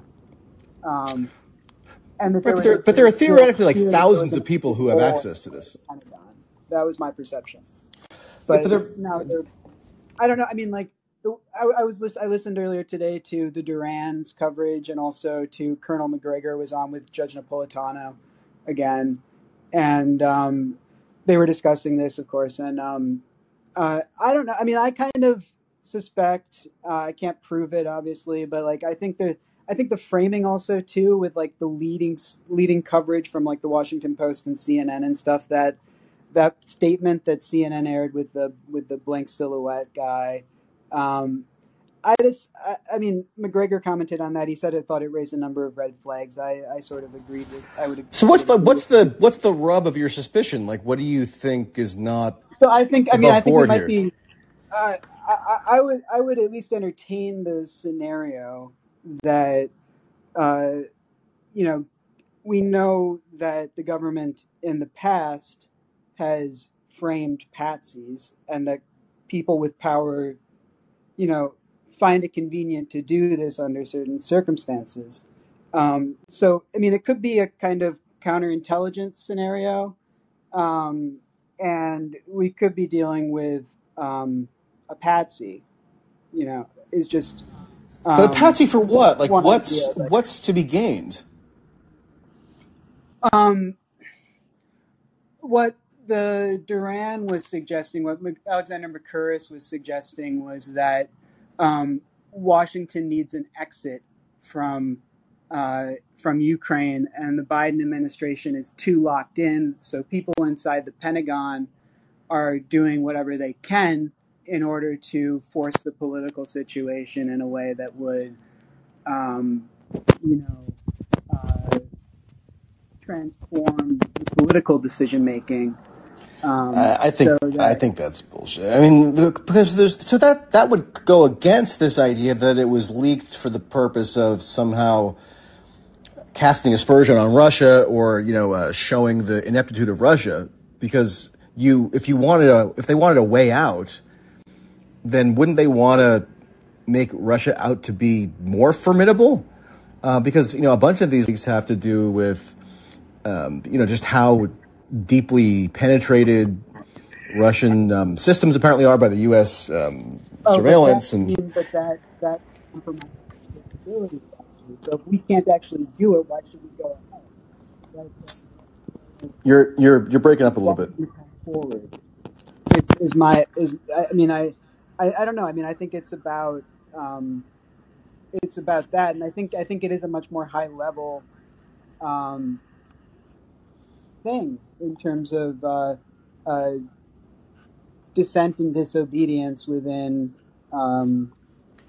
the American military establishment, perhaps. I mean, this is all wishful thinking. I mean, this is what I just don't think there's really. I don't think there's any good reason to suppose that. I mean, I would be open to it if it seemed like there were any evidence pointing in that direction. I just don't think there is. I mean, what would there to be gained by it being disclosed that the U.S. is spying on South Korea, to the point that the South Korean opposition party has made a scandal out of it, and it's like it's a huge controversy right now in South Korea. It maybe is even somewhat, imperiling the U.S.-South Korea relationship. Like, how does that serve anybody's particular interest here? I mean, I think, frankly, a lot of people who are just commentating on this kind of stuff, they want to believe that there's some sort of deeper sort of coordination or deeper sort of explanatory sort of element here that gets to some kind of more fundamental, sinister sort of theory or driver. But I just don't see that. Well, that word coordination, it reminds me again that never mind. But I was and one other point on that, because I have about 55 of them or so, mostly from the first sort of round that came out. These are authentic classified documents that go through a whole array of different issues. And if you had just been presented with them, not knowing that they came from a leak or where really, you wouldn't have any inclination to think that there's some kind of easily discernible motive as to why they would have been surreptitiously distributed to achieve some kind of strategic or political objective. That's just something that gets kind of grafted onto it by, I think, a certain type of person who wants to appeal to some more overarching kind of, totalizing theory as to this sort of fundamentally being down to some kind of, cabal that wants to, get their way or something. I just don't see it. Well, I don't know. I mean, I guess I would say I fundamentally disagree. Disagree with what? Well, I mean, I actually do think there is a lot of coordinated activity at high levels. Well, I'm not saying there's not. I just don't think there's no evidence really for it here as to how the leak emerged. Well, my evidence would be, I would try to review the coverage in recent days. I do think the perception I expressed earlier, that there was a perception that there was a perception of disloyalty at the top of the Pentagon. Not necessarily Lloyd Austin, but and it needn't even actually be one of the Joint Chiefs or something necessarily.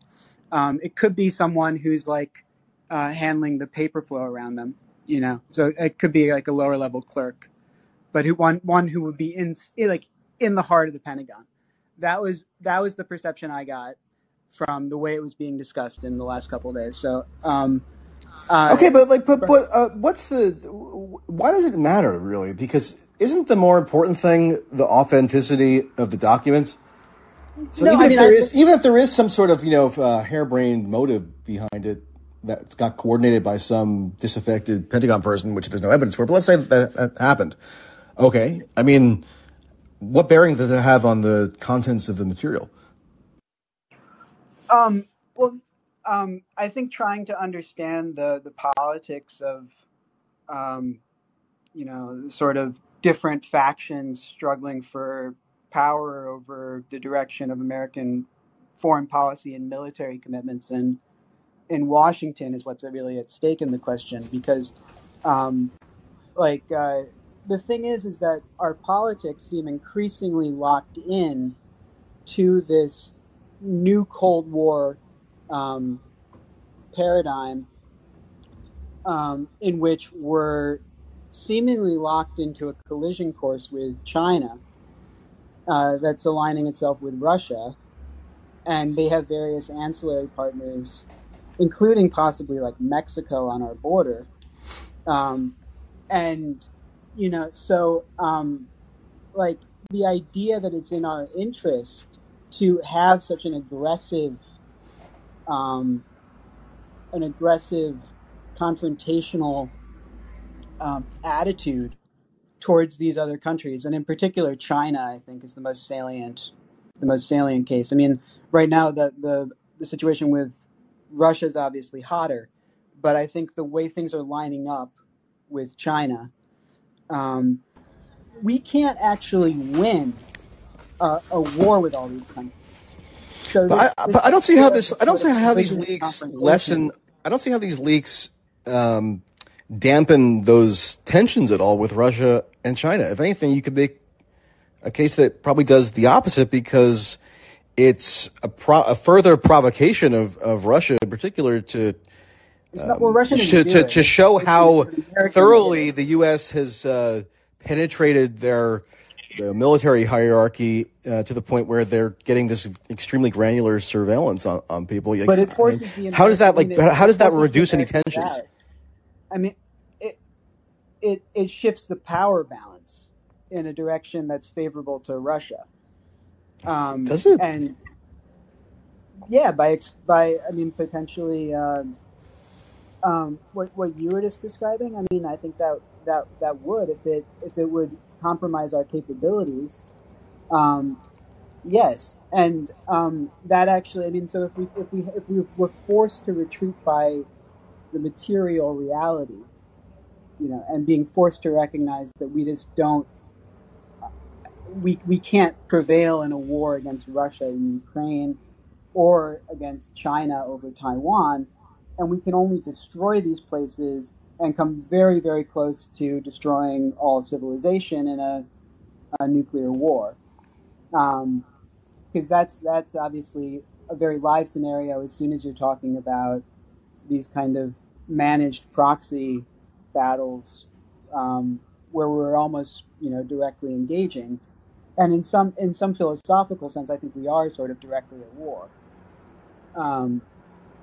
But I don't know. I mean, yeah. I mean, I guess I see what you're saying. I just don't see any. I mean, is there any reason to believe, since the leaks have come out, that there's been some movement toward a recognition of the futility of the American posture toward Russia and China, and it's like the leaks have somehow accelerated this detente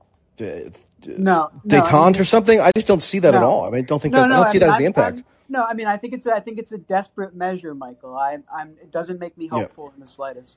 I think I think we're fucked. I mean, I think our politicians are really locked in to an attitude that's going to ruin the country and quite possibly destroy the entire world.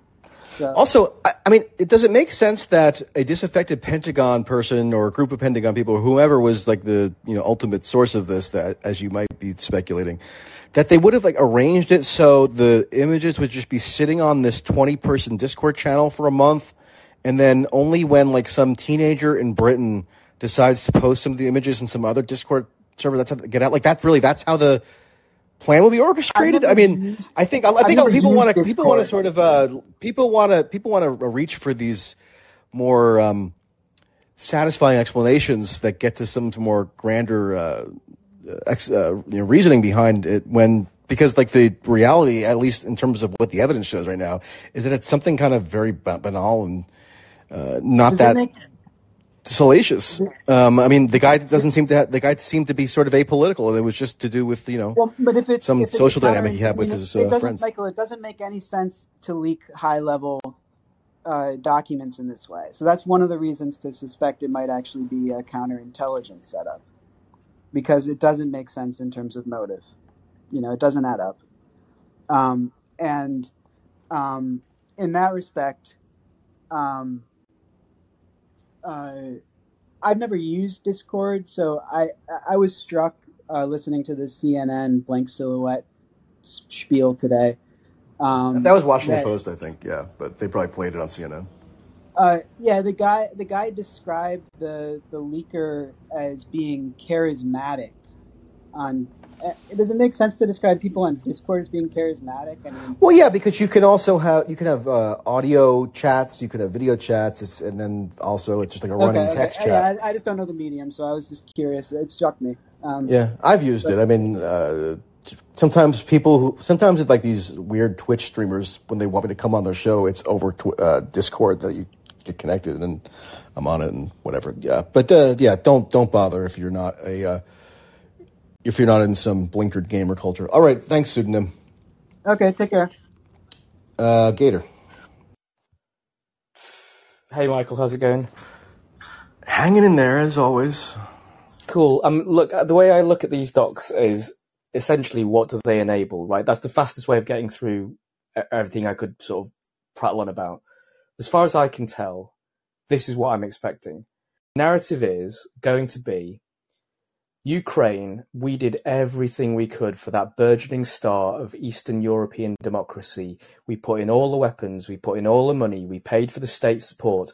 They wouldn't tactically listen to us. They fought as hard as they could, but they weren't that good. They crossed some red lines. They did some stupid attacks we didn't agree with. They did Nord Stream. We told them not to. And still we're in this situation where we are running out of weapons. We probably can't get enough in time, and the credibility of what remains of the Ukrainian administration has evaporated. So we're going to have to concede that negotiated settlement is probably the best thing. That's the narrative that comes out of these documents, as far as I can tell. It doesn't matter what the real detail is, right? Okay, so there is a really toxic dismissal of global spying. I mean, if people really think about what they're doing to their own mind when they go, yeah, we know everyone spies on everyone, that is toxic, but it's been normalized. But I'll move on from that.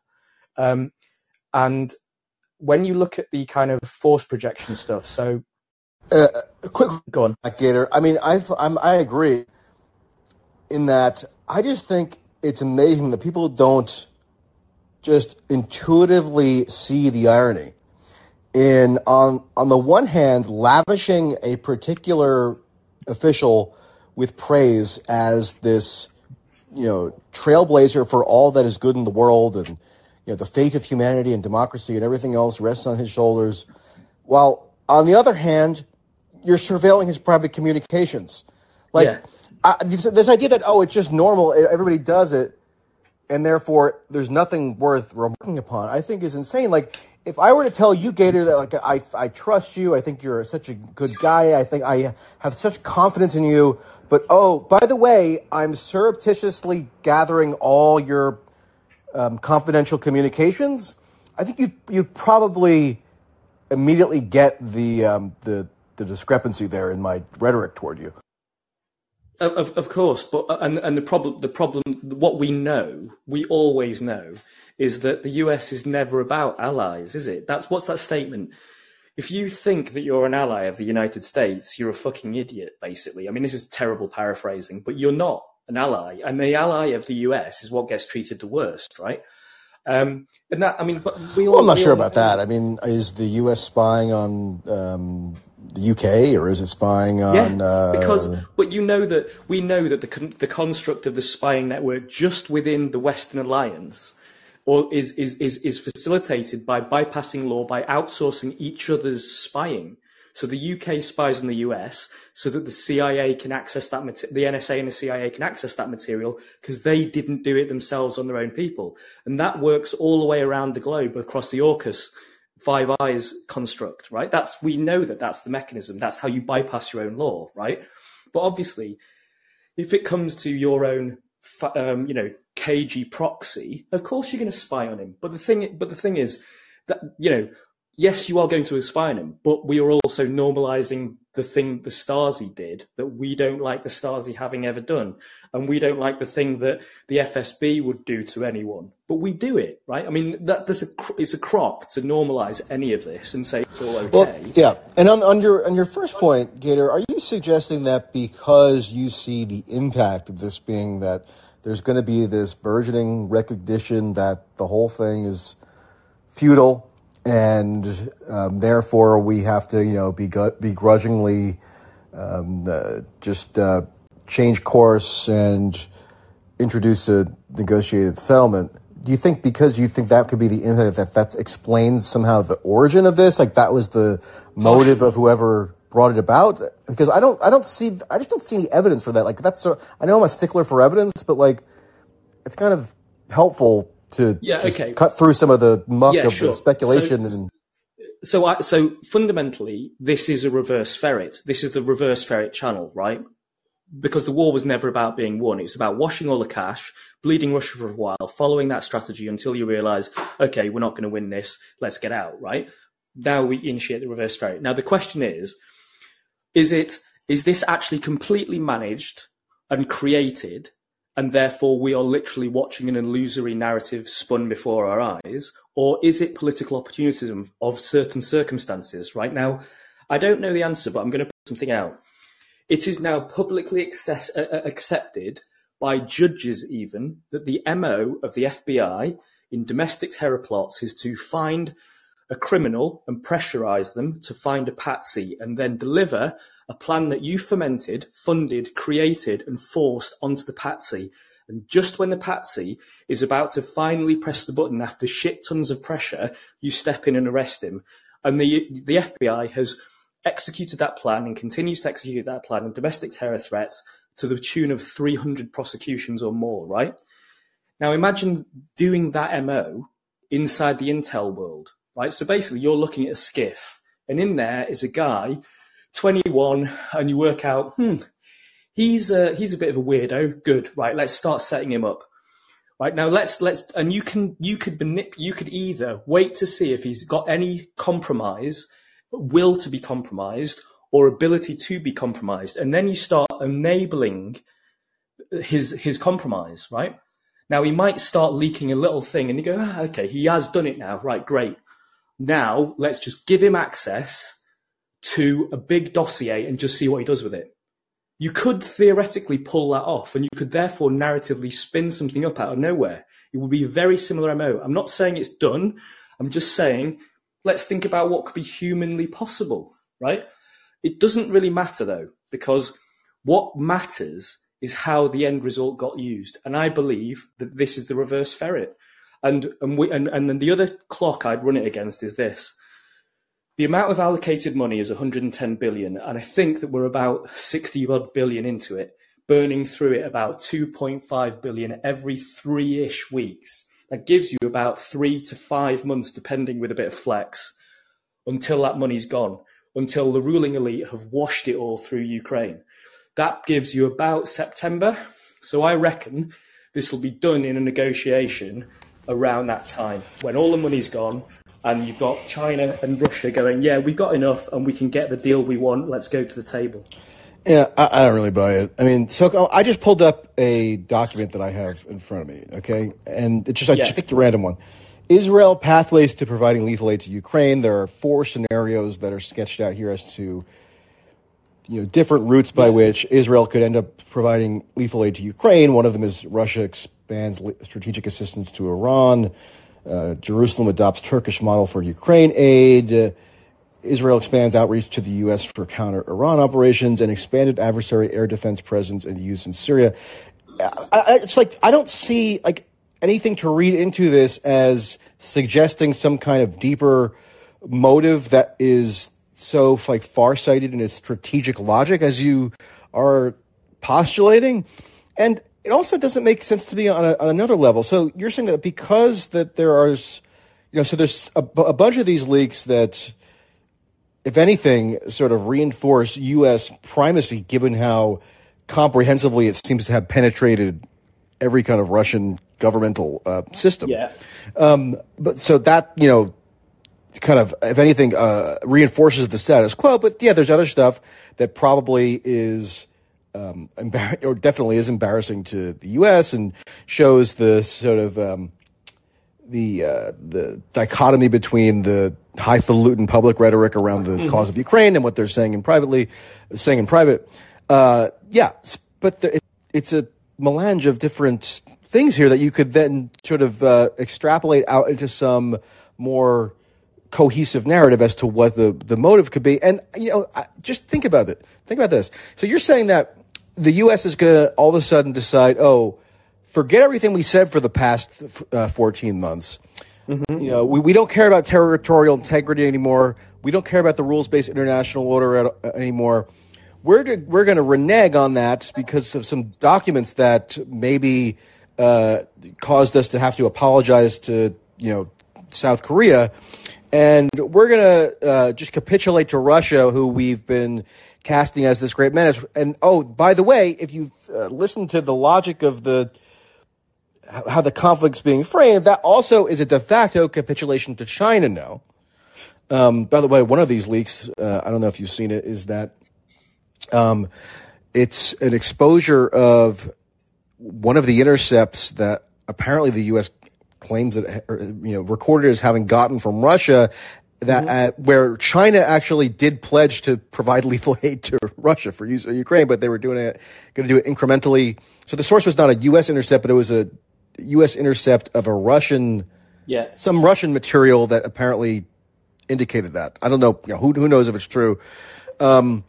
So all of a sudden, the U.S. is going to just neuter itself in the face of this, axis of evil tandem that they've been telling everybody to be so extremely fearful of, and allow Russia to just prevail, and then by extension allow China to prevail. I mean, I thought the whole idea of why Ukraine had to be enabled to be victorious is that if not, she would get the wrong message and be emboldened to invade Taiwan. So now they're going to wave the red flag and then just wait around for Xi to invade Taiwan again, going by their stated logic. I mean, it just doesn't really add up to me. Okay, I think it's wishful thinking for people who might want to see that outcome.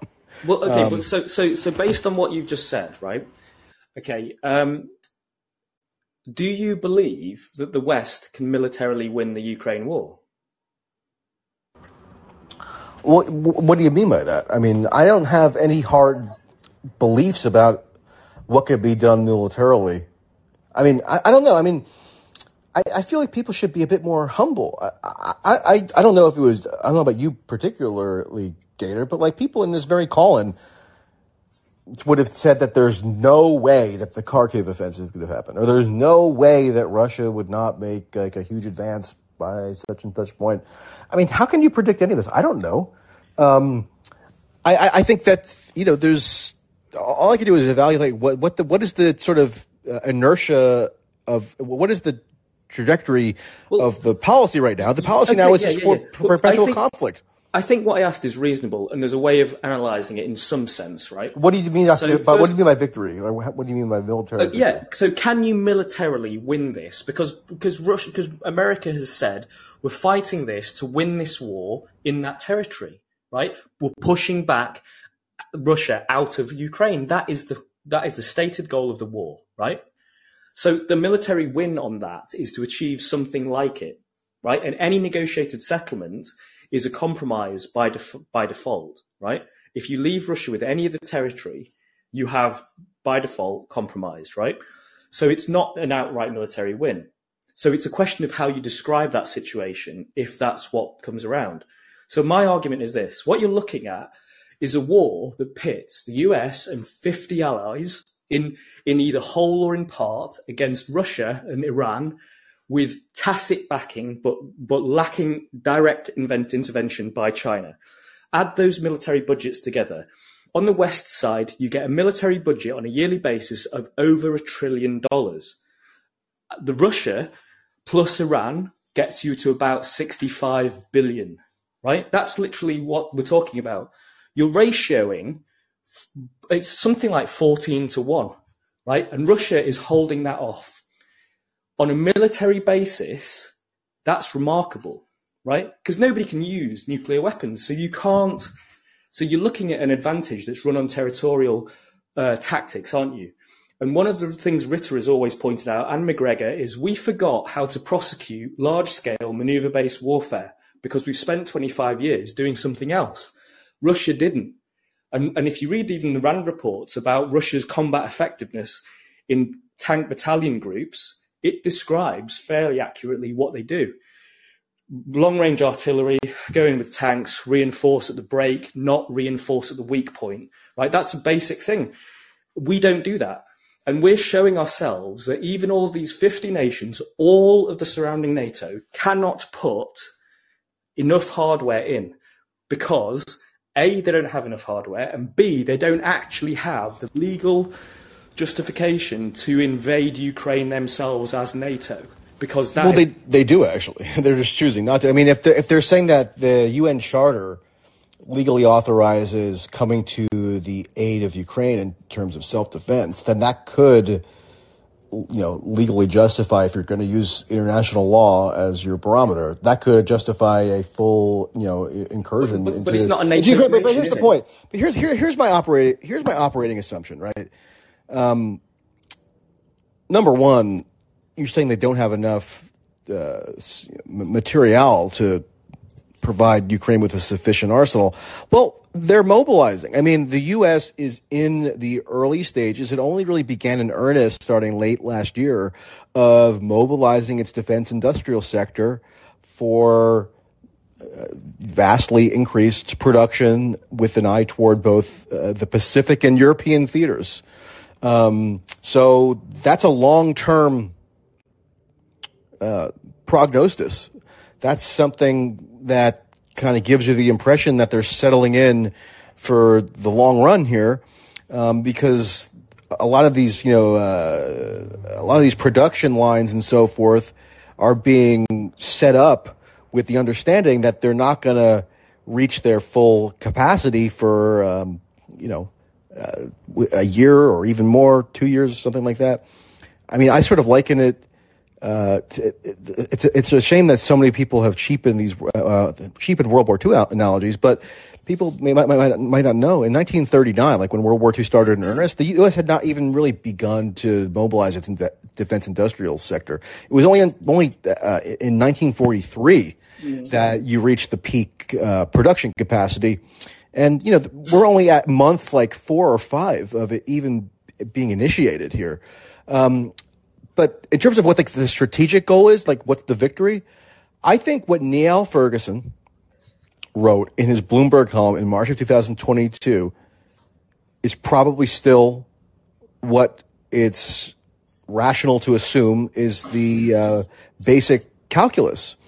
I don't know if you remember that, but he quoted a senior administration official anonymously, senior Biden official anonymously saying, quote, the only end game now, and this is March of 2022, right? The only end game now is the end of the Putin regime.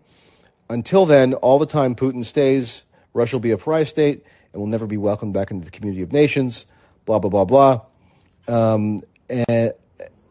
But so basically, what's victory then? Well, the ultimate achievement of victory isn't just about, expelling all Russian troops from Ukrainian territory. That's almost like a secondary objective, at least from the U.S. standpoint. It's about ultimately, bleeding Russia. I mean, this is where the bleeding Russia dry phrase came from, because he quoted another official saying that. It was actually a British official. In the year that's elapsed since he first put out that column, where he's saying, look, he was at some function where there were these officials saying that the strategy is bleed Russia dry and foster regime change in Russia eventually by protracting the war. That makes sense, because you wouldn't expect, if that were the actual goal, meaning sort of gradually depreciate Russia's state capacity to the point that there's some opening to effectuate regime change, you wouldn't expect a kind of dramatic, D-Day style surge into Ukraine, right? It would be more subtle than that. It would be more incremental. It would be just as we've seen it sort of progress. Building escalatory moves that are kind of almost imperceptible to people because they are just done through these occasional aid packages, and it's not some dramatic culmination. But what are you doing? Well, all the while you're bleeding Russia's resources. Now, I think that if China actually is, as it seems possible, maybe even likely, actually is going to be providing a buffer so that Russia won't be bled dry because they have this other superpower backstopping them, then that complicates that whole initial plan that the Biden officials were talking about, because it almost the premise is undermined if Russia is able to be buoyed by China. They hadn't even anticipated that as a possibility back when that was being sort of set out as the objective. I mean, even in I just remember now, even in this Bloomberg article, the Biden administration official who's bragging to Neil Ferguson says China has made a huge error in thinking Putin will get away with it. Seeing Russia get cut off is not a good vector, and they'll have to reevaluate the Sino-Russia axis. So, they're making the smug, unsubstantiated assumption that somehow the bleed Russia dry policy is going to end up separating Russia from China, when it seems like it's the opposite. So maybe all bets are off at this point. But I still don't think. I think that's good. That just gives additional impetus for why the U.S. is not just going to subtly capitulate, because it means they're capitulating to China too, and then the whole kind of working theory behind their policy posture and is kind of just negated. I don't see that being something that they're going to be able to countenance. Okay, but a lot of what you're saying kind of requires... Well, actually, what I will happily recognise is that the US has won a lot from Ukraine already, because it's re-engineered its relationship economically with the EU. It has tested and burnt through resources of Russia, and it's tested the entire strategic environment as a result of that, which is a lot of the kind of sort of strategic potential view that was partially laid out by Rand, right, before they changed their mind and said we need to get out of this because going on too long here is going to be a bad idea, right? Now, and they've also got an unassailable, fully by consensus behind mass defense spending. It's not even a issue that anybody contests anymore. Yeah, exactly, right. So in a war economy and and the ruling elite's cash flow, they've secured that, right? So there's a win there. Now the question is, what are they trying to do in the future? Well, according to the narrative, they are trying to set up for China, right? Well, okay, so you can't stay in a protracted, fun-sucking war in that territory forever, right? Now, if I was Putin and I followed and I had any sense of the Sun Tzu strategy, then I would say, well, look, you don't put people into a corner because they fight harder. You don't kill, and do we need to kill everyone? No, we don't. So you give them an out, and that out is coming from China stepping in and starting to offer to be a mediator. Why has Zelensky even remotely entertained the idea publicly that he will go down that road when he's decreed that no negotiations whilst Putin's in power? That's just a nonsense. Well, he hasn't really entertained it. Well, he said he just said he would talk to China. I mean, that means nothing. He didn't say he would actually but initiate any kind of negotiation process. Sure, but he was not as belligerent as saying "fuck you, I'm not talking to anyone," which is what he used to say, right? So no, he's never outright antagonized China like that. I mean, they tried to walk a fine line with China at least in terms of public rhetoric. Okay, but we also know he's not really running the show, right? So there's a theatrical element to this as well, for him even being allowed to really say that. Well, right. I mean, that's why Xi pulled the power move, where it was leaked ahead of the trip to Moscow that he was going to be meeting with Zelensky, and they said, "Oh, well, he'll have a virtual meeting."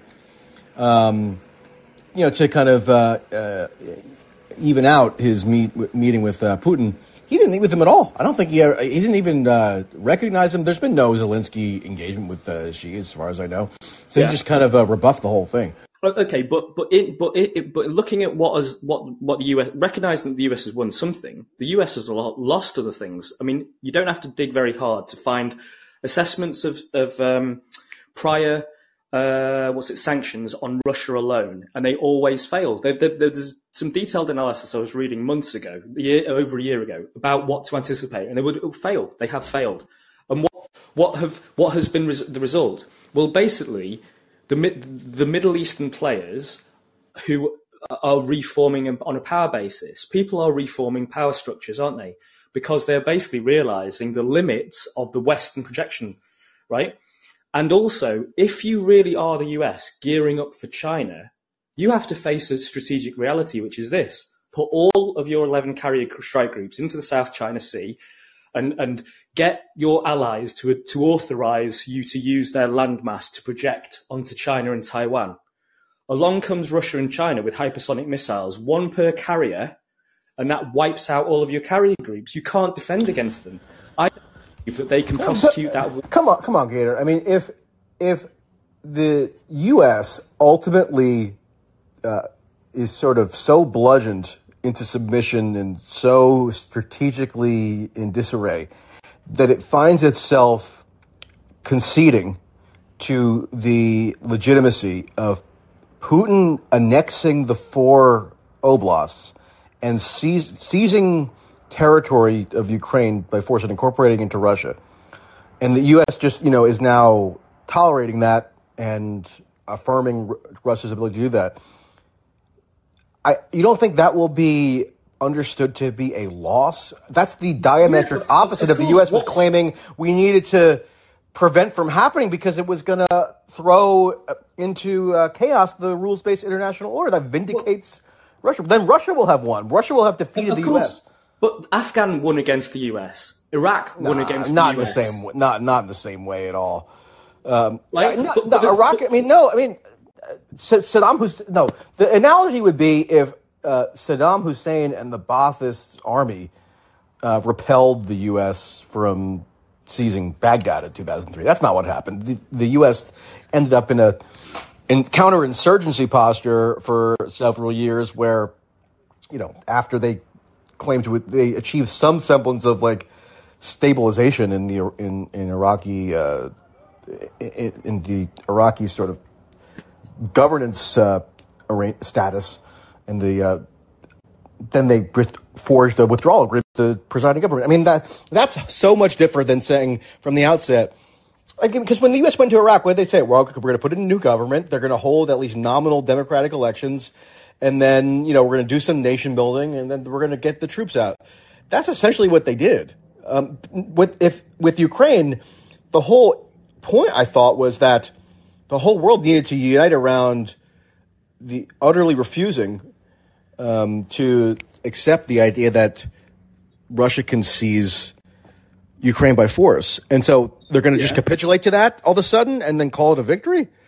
Well, no, wait. So I'm not saying that America is going to call it a victory. Or they're going to accept that defeat, rather. I actually suspect that you will have to, right? Because two things. Russia will, if you end up in a negotiation, if we end up in a negotiation, Russia will be tactful enough to sort of present the deal publicly as a compromise, right? Which is giving your enemy in a corner an escape path to save some face, right? That is a tactical thing that I expect to happen. The deal, whatever it happens, won't be as shitty for the West as Russia could make it, right? In order to allow that face saving. But there will be a tacit acknowledgement around the world, as there already is, that the rules-based order doesn't fucking exist. Because people are abandoning the dollar hand over fist, right? And they've been doing it for 15 years. They're now into a political structure and power structure that totally shows you to your face the US hegemony is having to cope with a different structure. And that's what's going to keep it busy.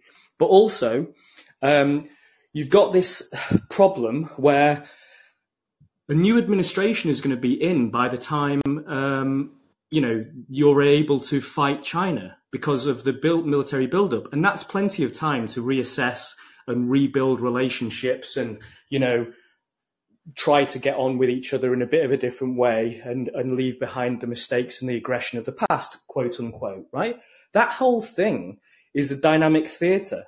And just because there's the old guy now and his administration in at the time banging the drum for X, Y, and Z, and then testing Russia and finding out, fuck, they're a bit harder than we thought, right? And we're a bit shitter than we thought. You do need to get to potentially cope with the idea that people aren't competent, and then basically work out how do incompetent people get out of the corner they've put themselves in, and this could be one of the ways that they do it, and it wouldn't be the first time. I mean, Afghanistan, you literally ran away from a terrorist group who are not, in terms of pure military power, which shows you a asymmetric. Well, it wasn't that they ran away in retreat in like some strategic defeat. It's that they just pulled the plug on the mission after 20 years. I mean, the U.S. could have stayed there for as long as they wanted. It's not like the Taliban forced the U.S. to capitulate to it. The U.S. made the choice to withdraw after the forced presence had dwindled over time, and political consensus was for the cessation of the mission. It's not comparable at all with Russia here. If that were to be the end game scenario, where all of a sudden, Joe Biden, has to, kneel before Putin and apologize and say, okay, go ahead and have Zaporizhia after all. I mean, that would be like an utter repudiation of every rationale that was cited this whole time as to why this was such a necessary battle. But we're already looking at a reality that totally contradicts the opening justification for war, the Zelensky's claims that they would win, and all of the West's claims that we must win at all costs, right? We're already seeing that in literally the absorption of troop numbers. And these troop numbers, assuming that they're true, basically back up the ratio of at least 4-to-1 losses on a manpower basis inside Ukraine. Right? That means that you've already got a sustainability problem on manpower alone, never mind weapons. And the only way to overcome that is to recall Ukrainian nationals who have fled or put in overt amounts of NATO troops. Neither of those two things appear to be definitely on the cards. So you still got a sustainability issue. Could be. Anything's possible. If you had told me a year ago that there was going to be this essentially fusion between China and Russia at the level of intensity that it appears to have happened, that would have seemed far-fetched, and that's reflected in that Neil Ferguson column I gave you, where these people were, so sure of themselves that they thought it was just a given that China would be disassociating from Russia, given that they'd recognize what a failure the Ukraine war was for them. That opposite happened. So I don't know. I mean, I reserve the right to not have a crystal ball. What seems plausible to me, at least as a working assumption, is that what's in one of these classified documents, right, that got leaked, which is that the U.S. has made this assessment, which is a bit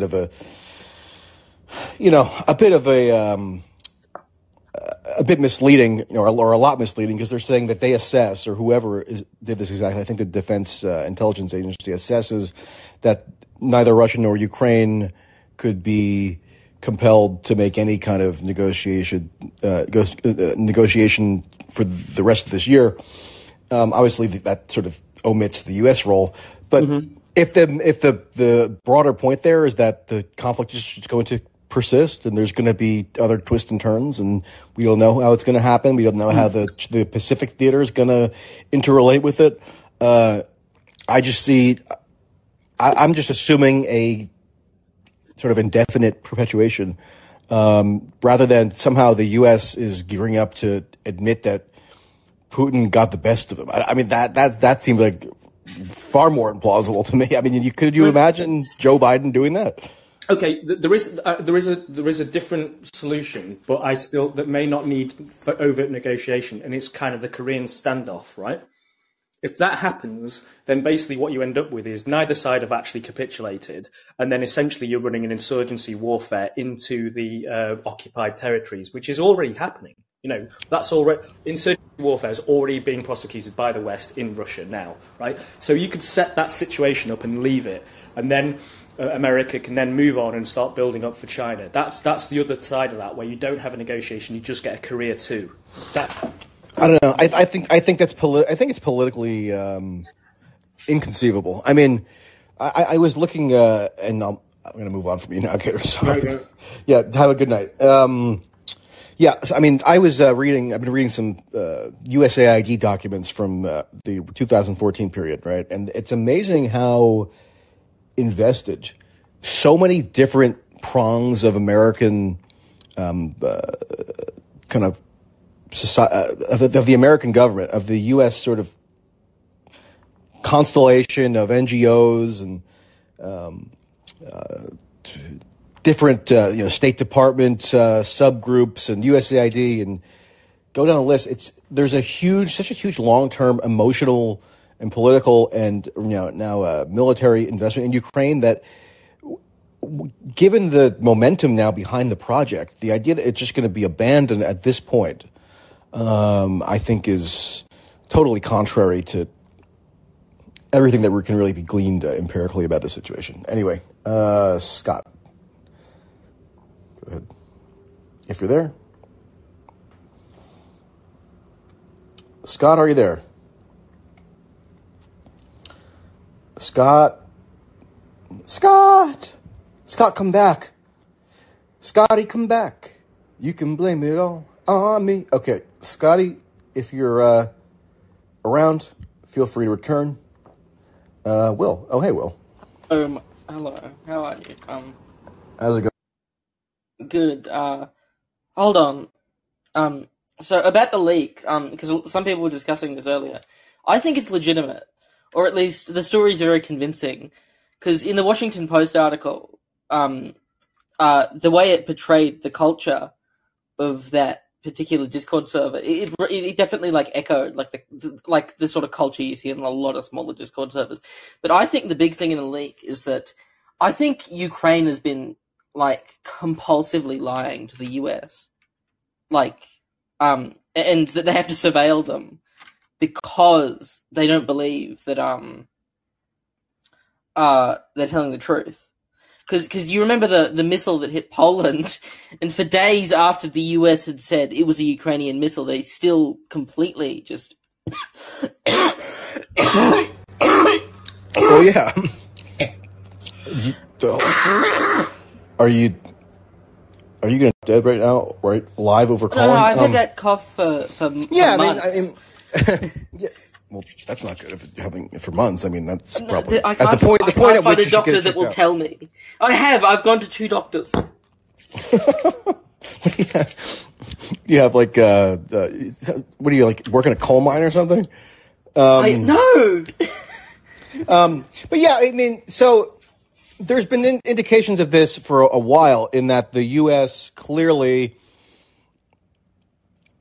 is not of the mind that Ukraine is fully forthright about its activities. I mean, the starkest piece of evidence of that for me was back when somebody in the intelligence community leaked to the New York Times their accusation or their ascription of culpability to Ukraine for the Dugin attempted assassination that killed the daughter.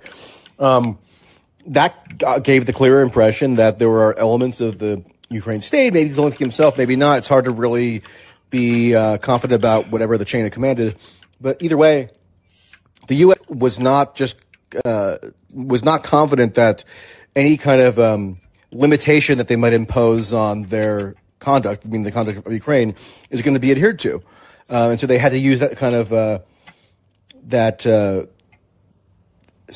end run method by putting something out through the media to kind of issue a warning to Ukraine or whoever to rein in whatever factions are kind of getting a bit too brazen or whatever.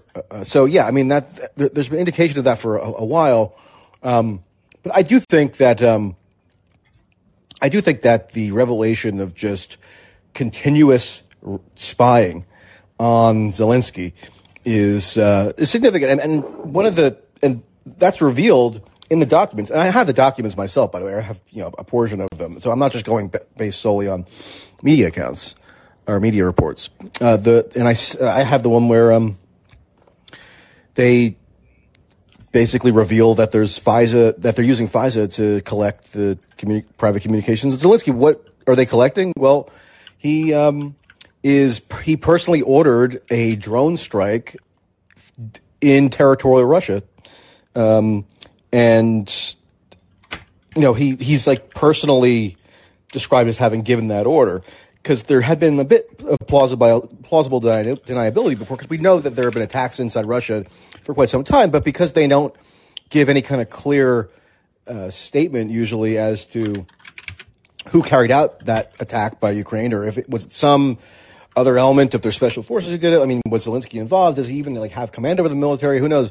Well, at least in this one instance, there was an example that was intercepted where Zelensky did give the order, and then pretty much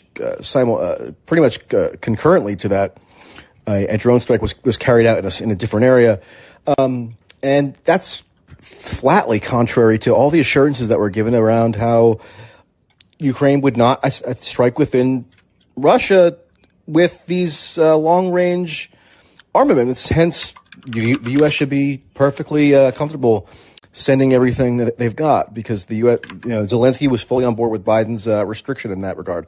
Now, I don't think Biden ever really had there's no evidence really that Biden had strenuously enforced that restriction, but at least that was the public line, right? And so now we have a undercutting of the public line.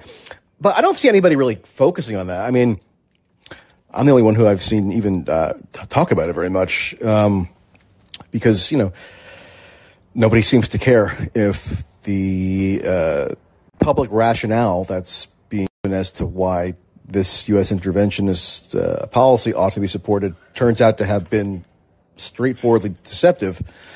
That's just so unremarkable that it really doesn't even prompt a whole lot of attention. Were these strikes supported by the US, or were they done by Ukraine alone? Well, that's the thing. That's with the HIMARS. What happened? No, these are drones. These are drones. No, but with the HIMARS, what I was saying is that they're basically coordinated by the United States. So would this be were they coordinated by the US? Well, I don't think that there have been, I don't know of any HIMARS attacks that have gone into territorial Russia. I don't think they have the range. They're not that long enough range. No, right, exactly. They don't have the range for that. Would the US be helping with these drone strikes in Russia? Well, presumably not with this particular drone strike, because it was just done freelance by Zelensky to the point that the U.S. had to intercept the communications to learn how the order was delivered. But that gets to the broader question, right? Of does the U.S. have to physically be involved in every individual operation to bear responsibility on some level for the attack? Because even if there wasn't some general sitting in Poland who specifically chose the targeting details through their interface, the U.S. is still the one that's providing for the continued existence of the Ukraine military to begin with. I mean, the U.S. is the subsidizer, it's the prime mover, it's the actor in the state relationship that controls the agency. So whatever Ukraine does, whatever the precise details of the operational, the conduct, it does bear on the U.S. And it also contradicts the public assurances that were given jointly by Zelensky and Biden on a PR blitz as to how everybody should not get worried about the potential for escalation through long-range attacks on Russia, because we're getting this assurance. Well, they have these ways of circumventing it now, or these ways of basically showing that was not a legitimate assurance. Whether or not it's a HIMARS attack, I think, is sort of immaterial. No. No. I was just using HIMARS as an example of like attacks that would be coordinated by the United States. It had nothing to do with the weaponry itself. I was just using that as an example of Yeah, I know what you the mean. United States coordinating an attack. I see. But on the topic of I just forgot. I'm retarded. It was nuclear. Like on the nuclear topic, because there's attacks within Russia, right? And it's very possible that because I believe the United States their policy is that they still reserve the right to strike whoever they want whenever they want. Well, yeah, I mean that's the that was codified in the Nuclear Posture Review of 2022. Biden campaigned in 2020. Not that it was a huge point of emphasis or anything, but he did have in his nominal platform in 2020 that he was going to revise the nuclear force posture and disclaim first use. So he's going to have a no first use policy. Then, lo and behold, because events have turned out the way they have, he determined that it was not the right time to do that. And so, yeah, that's still on the books. And if you read it, it just says pretty much the president has open-ended discretion to launch a nuclear attack for any reason at any time. That's the policy. Yes, and the issue is that when we see strikes, there's strikes within mainland Russia, there's a very real possibility that the more these escalate, this could be mistaken, like, oh, we're under nuclear attack. And as I understand it, someone in the chat said, I like how Will has prefaced this 7 about, I don't know shit, dude, I'm just a kid. Someone in the chat. Well, did you see the New York Times? I'm not you in particular, although I guess I'm asking you, but there's a New York Times article based on one of these leaks that I haven't seen the primary source of yet. But clearly it's accurate. It gets exactly to this. They gamed out 4 hypothetical scenarios that in which Russia thought they were under a nuclear attack, because they don't. Well, if there's a missile going to Russia, they cannot be certain whether it's nuclear or not. So, if they think they're under attack, they would respond with a nuclear strike, and that's deadly. That could let me read you the quote from the article, okay? The Biden administration has been particularly worried about a possible strike on Moscow by Ukraine because one might prompt a drastic escalation by Russia. The dangers of such an attack by Ukraine are one reason the United States has been reluctant to provide longer-range missiles to Ukraine. And then it goes on to say one of the hypothetical scenarios is that if Ukraine strikes the Kremlin directly, right, which, obviously would be a gigantic escalation, but they see that leading to such a public outcry that Putin launches a full-scale mobilization and, quote, considers use of tactical nuclear weapons. So they're saying basically a version of exactly what you did there, which is that the more emboldened the Ukraine is to carry out attacks within territorial Russia, the more likely you'd think one of these scenarios is where something happens that could actually be a true sort of a fundamental shift in the contours of the war. I mean, and you saw that to some extent when they attacked with a drone strike that airbase in the suburbs of Moscow in December that housed part of the nuclear housed part of Russia's nuclear fleet. That caused a major reaction by Russia. Sorry? Was this after Christmas or? I think it was before. I think it was December 8th or something. Okay, because I remember in late December there was there was another one. Russian territory. One too. Yeah, there was a second one too.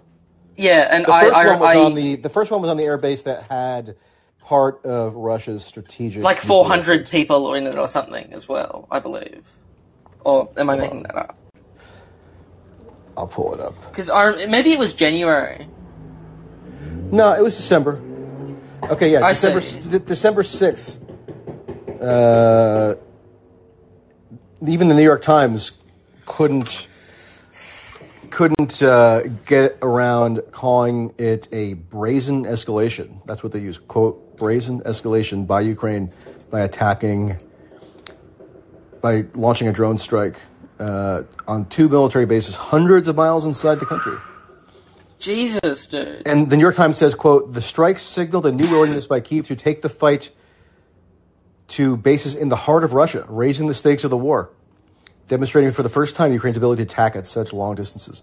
And again, one of the bases that they attacked is where part of Russia's strategic nuclear fleet is stationed. So that's about as bold as you can get. And it did prompt a reaction. Yeah, because the thing is that, like, they could mistake it, like, because you don't know if it's a nuclear attack until it's too late. You can't tell from like, a conventional weapon. So, like, if they think they're being nuked, that's the biggest issue. Like, this happened in the Cuban Missile Crisis. You probably know about this, I imagine. That, right. They basically, the Soviets, they almost authorized a nuclear strike, and it was vetoed by, like, a single person. I think there was some nuance later added to the accuracy of that chronology, but no, I know what you're talking about, yeah. Although I don't think it's necessarily true to say that you don't know that it's a nuclear strike until too late. I think Russia is even sometimes speculated to have more sophisticated detection systems than the U.S. in that regard. So I think they probably, I don't know for sure, as though I've examined the systems or anything, but I'd be fairly confident that they're able to distinguish between a drone strike that has a regular ordnance on it versus a ballistic nuclear tipped missile incoming. Otherwise, why didn't they retaliate with a nuclear reprisal with that drone strike? Well, because it's not like... No, I'm talking about, like, some weaponry can or cannot be nuclear, I believe. I don't know anything about weapons. This is just, like, stuff I've heard people to be underneath. Oh, yeah, no, I've just picked up enough NatSec jargon and stupid-ass acronyms that I can, like, sound minimally conversant in it, in, like, weapons systems discussions.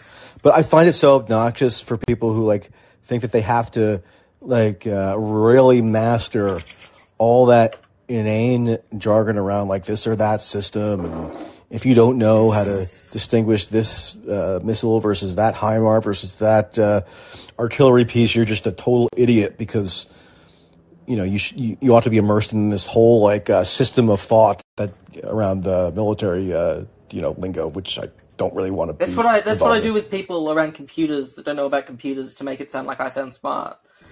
But the thing is, I don't even know it. It's like it's not even a genuine area of expertise for me. I could just sort of fake it. Like, yeah, but all that matters is that they explode, I think. It's like a devastating... Is that what explodes?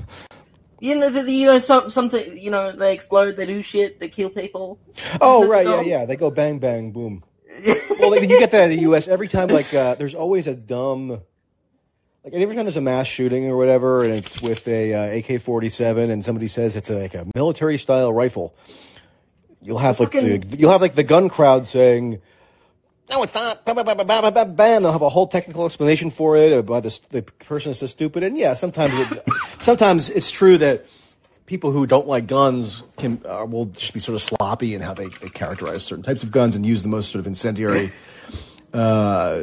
characterization of them to make a political point. But then again, who cares? I mean, they're so wedded to, like... It's crazy as fuck that, like, in America you can get crazy weaponry if you're, like, a schizophrenic teenager. Yeah. It's... Yeah. I've always been fascinated by that. Well, you used to be able to get it in Australia, too, but until the Tasmania... But John Howard, false flag.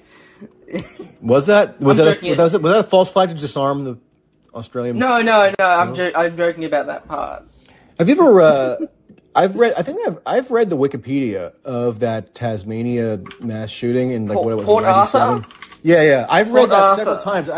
I don't know the blow by blow account of it is like perversely fascinating. So I'm aware of that. No, because what they like, it was one thing is that no,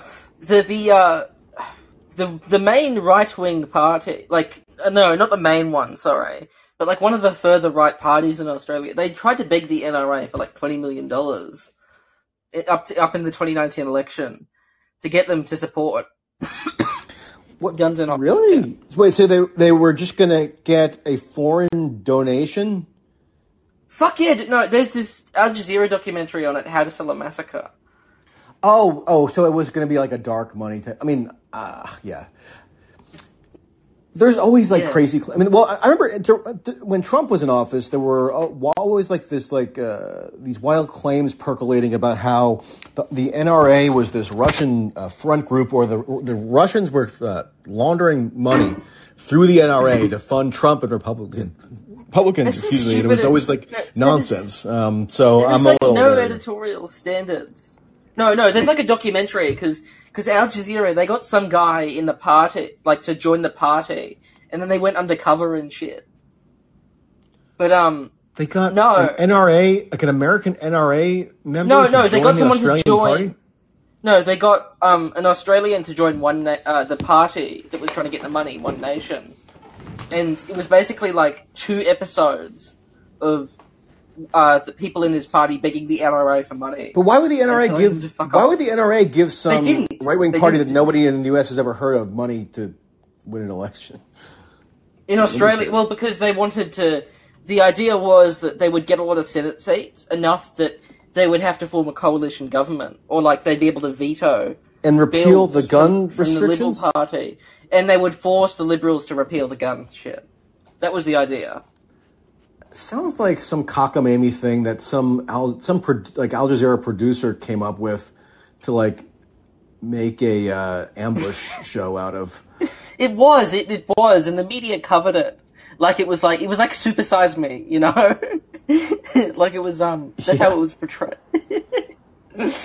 Like, I mean, you must not have enough to cover in Australia if you have to like concoct this international scheme involving the NRA to like have Al Jazeera doesn't even thing to air here, investigate? but the media was all over it. It's all they talked about for weeks. They do this a lot. Really? Yeah, dude. funny. Yeah. I regret to inform you that Australia has never been talked about for even like 2 days at a time in the U.S. Well, because it's a shit country. I can say that. I live here. Yeah, Well, that's sad. But I'm sorry you live in a shithole country like. I didn't say shithole. I said it's a shit country. Did Trump call Australia a shithole? No, he didn't. Oh yeah, Trump at the NRA. The shit that they say about Russia. There's like, what the fuck are their editorial standards? Like, because it's the craziest shit. Well, I mean, he that just was went out that with whole the- NRA thing was it was like in Rolling Stone, I think. I mean, the thing is, I doubt like it wasn't like they were just fabricating the facts. It's just they spin stuff together in this tendentious narrative because they're kind of borrowing on the just underlying assumption that there's something nefarious going on with Trump and Russia, and then they could connect all kinds of dots, and the credulous reader who's already, blinkered in their hatred of Trump probably just accepts that as That's like what Rachel Maddow did. She would go on a show and she'd like get all these pieces together and she'd put them together. And you, it got to the point where shit yourself. one of the people who was supposedly implicated in this Russian NRA plot was this woman, Maria Butina. I don't know if you're aware of her. She No. she was a Russian younger woman. Well, she's like my age. She was younger, like when the stuff was going on that she was later implicated for. Who was basically just like a political sort of entrepreneur in the sense that she actually wanted to. She founded like some libertarian gun rights type group in Russia where there's that kind of thing doesn't exist because she was American influenced, and then she came to the U.S. and like wanted to do, maybe informal lobbying and stuff in D.C. She was just like one of these strivers and networkers in D.C. that flooded the place every single day, but then it got retroactively cast as this sinister she's a top criminality. shaker in the. And then, but the kicker is, I mean, I wrote about it at the time. This was 2018, 19. But the kicker was she ended up convicted on this ridiculous. Essentially, it was a registration, an omission on her registration that she was supposed to submit for FARA, the lobbying disclosure. Not like Russian interference or anything. And she was put in solitary confinement. They threw her into solitary confinement. It was like for fucking up your FARA registration. Yep. Or did she not register, or did she just fuck it up? I think she didn't register, but the thing is, it was so arbitrary because FARA violations had never been enforced prior to the Trump administration, so there was no expectation as to what would be the enforceability of it. But I do think I spoke to her lawyer, and I do think there was she intended to do it. I mean, or if she had known that the conduct that they were saying was covered by FARA, required her to submit it. There was evidence that she had sought out counsel as to whether she was obliged to submit it, and told us she wasn't, and so that's what they got her on, and they used all the sexual sort of denigration of her because she was a younger woman, so it was like she was this Russian honeypot, she was just a whore, and she actually had an older Republican guy who was her boyfriend, right, and that was made out to be this just transactional, mail order bride type relationship or something in the media just to defame her pretty much, and they were an actual relationship. I mean, it was one of the most shockingly just. But that's like the exact sort of Russiagate shit. They just spin fucking gold from straw, right? And it's worth nothing. And they never really focused on Trump's policy decisions on Russia. Because anyone can remember, you would remember the State Department consistently saying under his administration, Crimea is Russia. What about the strike on Khan Shaykhun? Over Khan Shaykhun, or and they would never ever focus on his policy decisions, just things that allegedly happened rather than what's actually happening. Yeah, it just so happens that last night I was pulling some quotes from Trump administration era national security strategy documents, and I have that exact quote. This is the 2017 national security strategy. This is the Trump administration. So and Trump himself, he has every president has this introductory letter that they personally sign on these national security strategy documents. With its invasions of Georgia and Ukraine, Russia demonstrated its willingness to violate the sovereignty of states in the region. Russia continues to intimidate its neighbors with threatening behavior, such as a nuclear posture and the forward deployment of defensive capabilities. Although the menace of Soviet communism is gone, new threats test our will.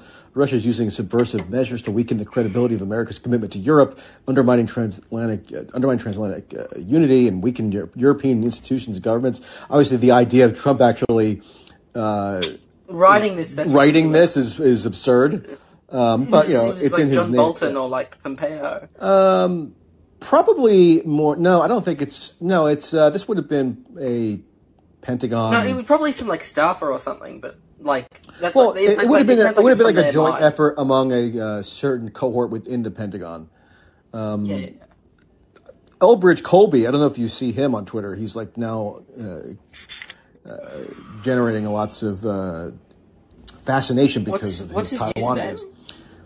Elbridge Colby. He was the principal writer for this next one, the 2008 National Defense Strategy.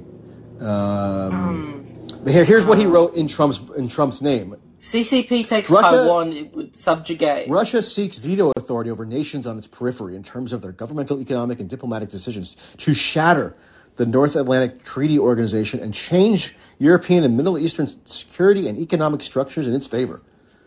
Blah, blah, blah, blah, blah. That's Elbridge Colby writing that on behalf of Donald Trump, 2018 National Defense Strategy. Something else interesting I found. This is out of nowhere. I'm mentioning this. It was who is it? It was his first Secretary of State, Tillerson. He actually stopped the Saudis from invading Qatar.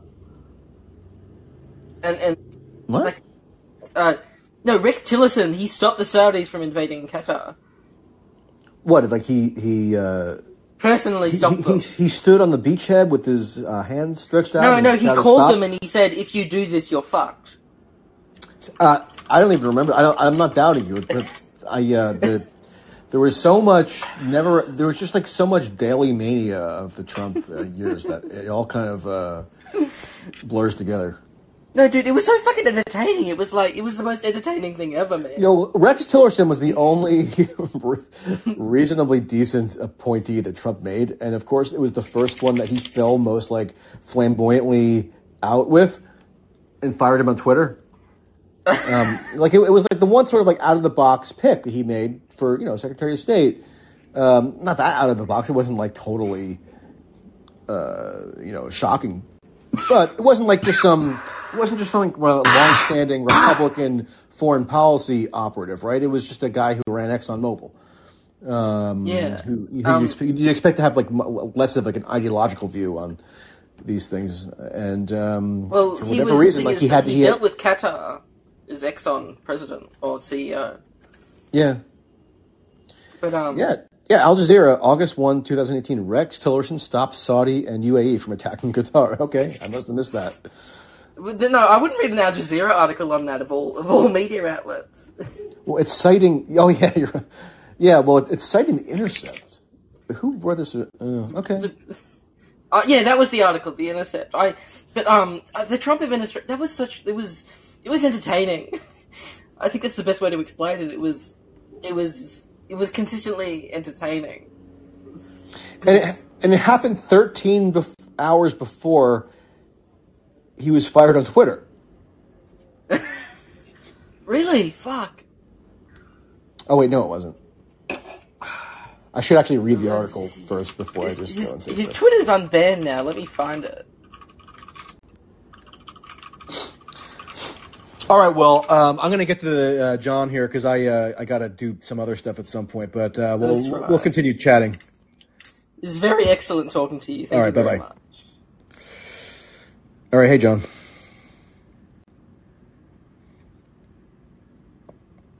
John, can't hear you. You might be. Can you hear me now? Mute or... Yep. Okay, sorry about that. So I think that when you're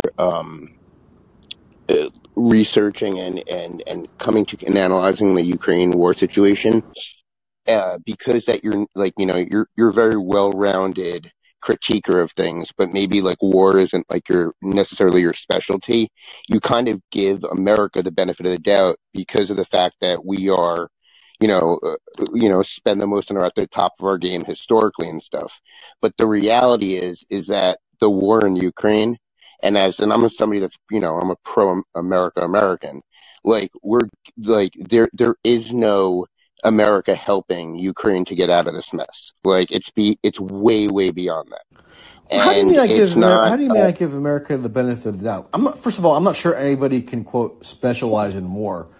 No. I get what you're saying, but I'm saying the reality is that if you really and truly look into the situation at an obsessive level, as opposed to having to do what you do, is you're looking at things a gazillion things and doing it on an expert professional level. But if you stopped and really, really, really focused, gave it Ukraine all of your energy, you would see that there are nuances in the situation. To an I'm not proud to say it, If I you know what mean, I'm I saying, think I would be. I mean, I kind of do that. I would say, but but not on like a military tactical level where I'm obsessively refreshing like what little quadrant of northeast Bakhmut no, no, got. no, no, and that's not what I'm saying. Like there is like a really, really clear timeline of how like the Russians have attacked the situation and what the Ukrainians have done and what America's done, and where from that timeline that has happened, you can kind of see there is a point where we went past the point of no return. And so essentially when Russia invaded originally, they did it as a special military operation. Putin crosses his T's, dots his I's, and made sure that the international community really couldn't get him, right? Went in there thinking the entire time and openly thinking that these were his Slavic brothers. He was going to get three things. He was going to get recognition of Crimea, independence, not the two Donbass regions coming over to him, but independence for them, and that they weren't going to do NATO, and that he was going to get there in 3 days like everybody else thought, and they would go and negotiate. And then he fucked it up. Putin admittedly admits this. He let the kind of regional militias in the Ukraine, the Russians, one handle it. They got all bogged down with logistics and stuff. And Ukraine underestimated Ukraine. Ukraine's an ass-kicking, really tough, really loyal, really berserker type of group. And America saw that and was just like, oh, well, maybe we can kind of get them to win. Russia's on the defense. And then they came to a point where Russia's just like, we got to just take our entire strategy and redo everything. And as they were doing that and pulling away from all these spots that they had previously occupied strategically to reassess, that's when Ukraine did this whole entire offensive where they picked up all this territory. So what was the turning point exactly? Was it late March, Okay, early April last year when they withdrew from the Kyiv area? No. So in one of the major things that happened was that they Your had connection's your connection's sort of crackling a little bit. I don't know if you're. I'm sorry. Is it better now? Yeah, better? It's better. I'm sorry. So there's a few different points. I cannot stress this one point enough. Russia thought there was going to be negotiations, okay, and they planned everything based on that. And there was meetings in Turkey. It was either and they in had March negotiations. or they had a deal in place. They had a deal that Ukraine signed off on. And then when they told America, the UK and Britain said, if you go forward with that deal, we will never defend you again in any circumstance ever. So Ukraine reneged on that deal and kept the war going. Well, is that you just kind of narrating what you assume was the dialogue there, or No, I mean, if you want to, then this is what I say. If you want to look this up, I have looked it up. I know what you're talking about. I've spoken to Fiona Hill about it, who published her essay in Foreign Affairs, where she kind of gave some further information about that. I've spoken to lots of people about this, so I know exactly what episode you're referring to. The claim is that because of the horrors of Bucha, that just meant that the negotiations were no longer tenable, and it's when Ukraine sort of reneged. I mean, I don't know that I buy that narrative necessarily. It's neither here nor there. The point is that Russia was at the negotiating table, and so was Ukraine, and America, for whatever their reasons were, kept it going. All right, and they thought that they were going to be able to beat Russia back, and they had every reason to think that because Russia fucked up at the beginning. And so we put in tons of money and tons of military, and Ukraine did an incredibly good job fighting.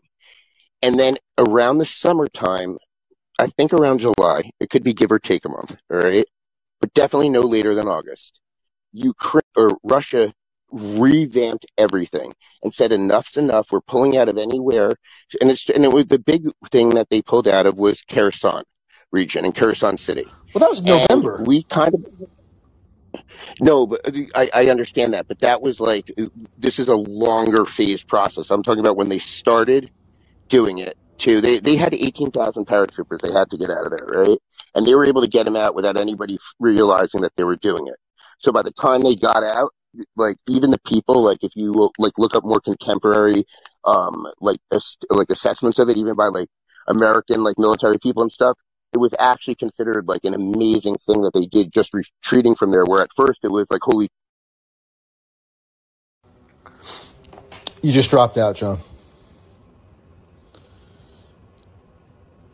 John, you're silent. Got to rejigger your connection somehow. John, can you hear me? John, hello. I'm going to first mute you, and then I'm going to take you again and see if you can come back. John, are you there? Hello, John. Well, don't know what happened. Maybe he just kind of got lost in the fray, or the stars are not shining down on him tonight, and he got cut off in the middle of the point. I was waiting to hear how all that lead up was supposed to show that I'm mistaken about something. I was I was actually interested to hear that argument. John,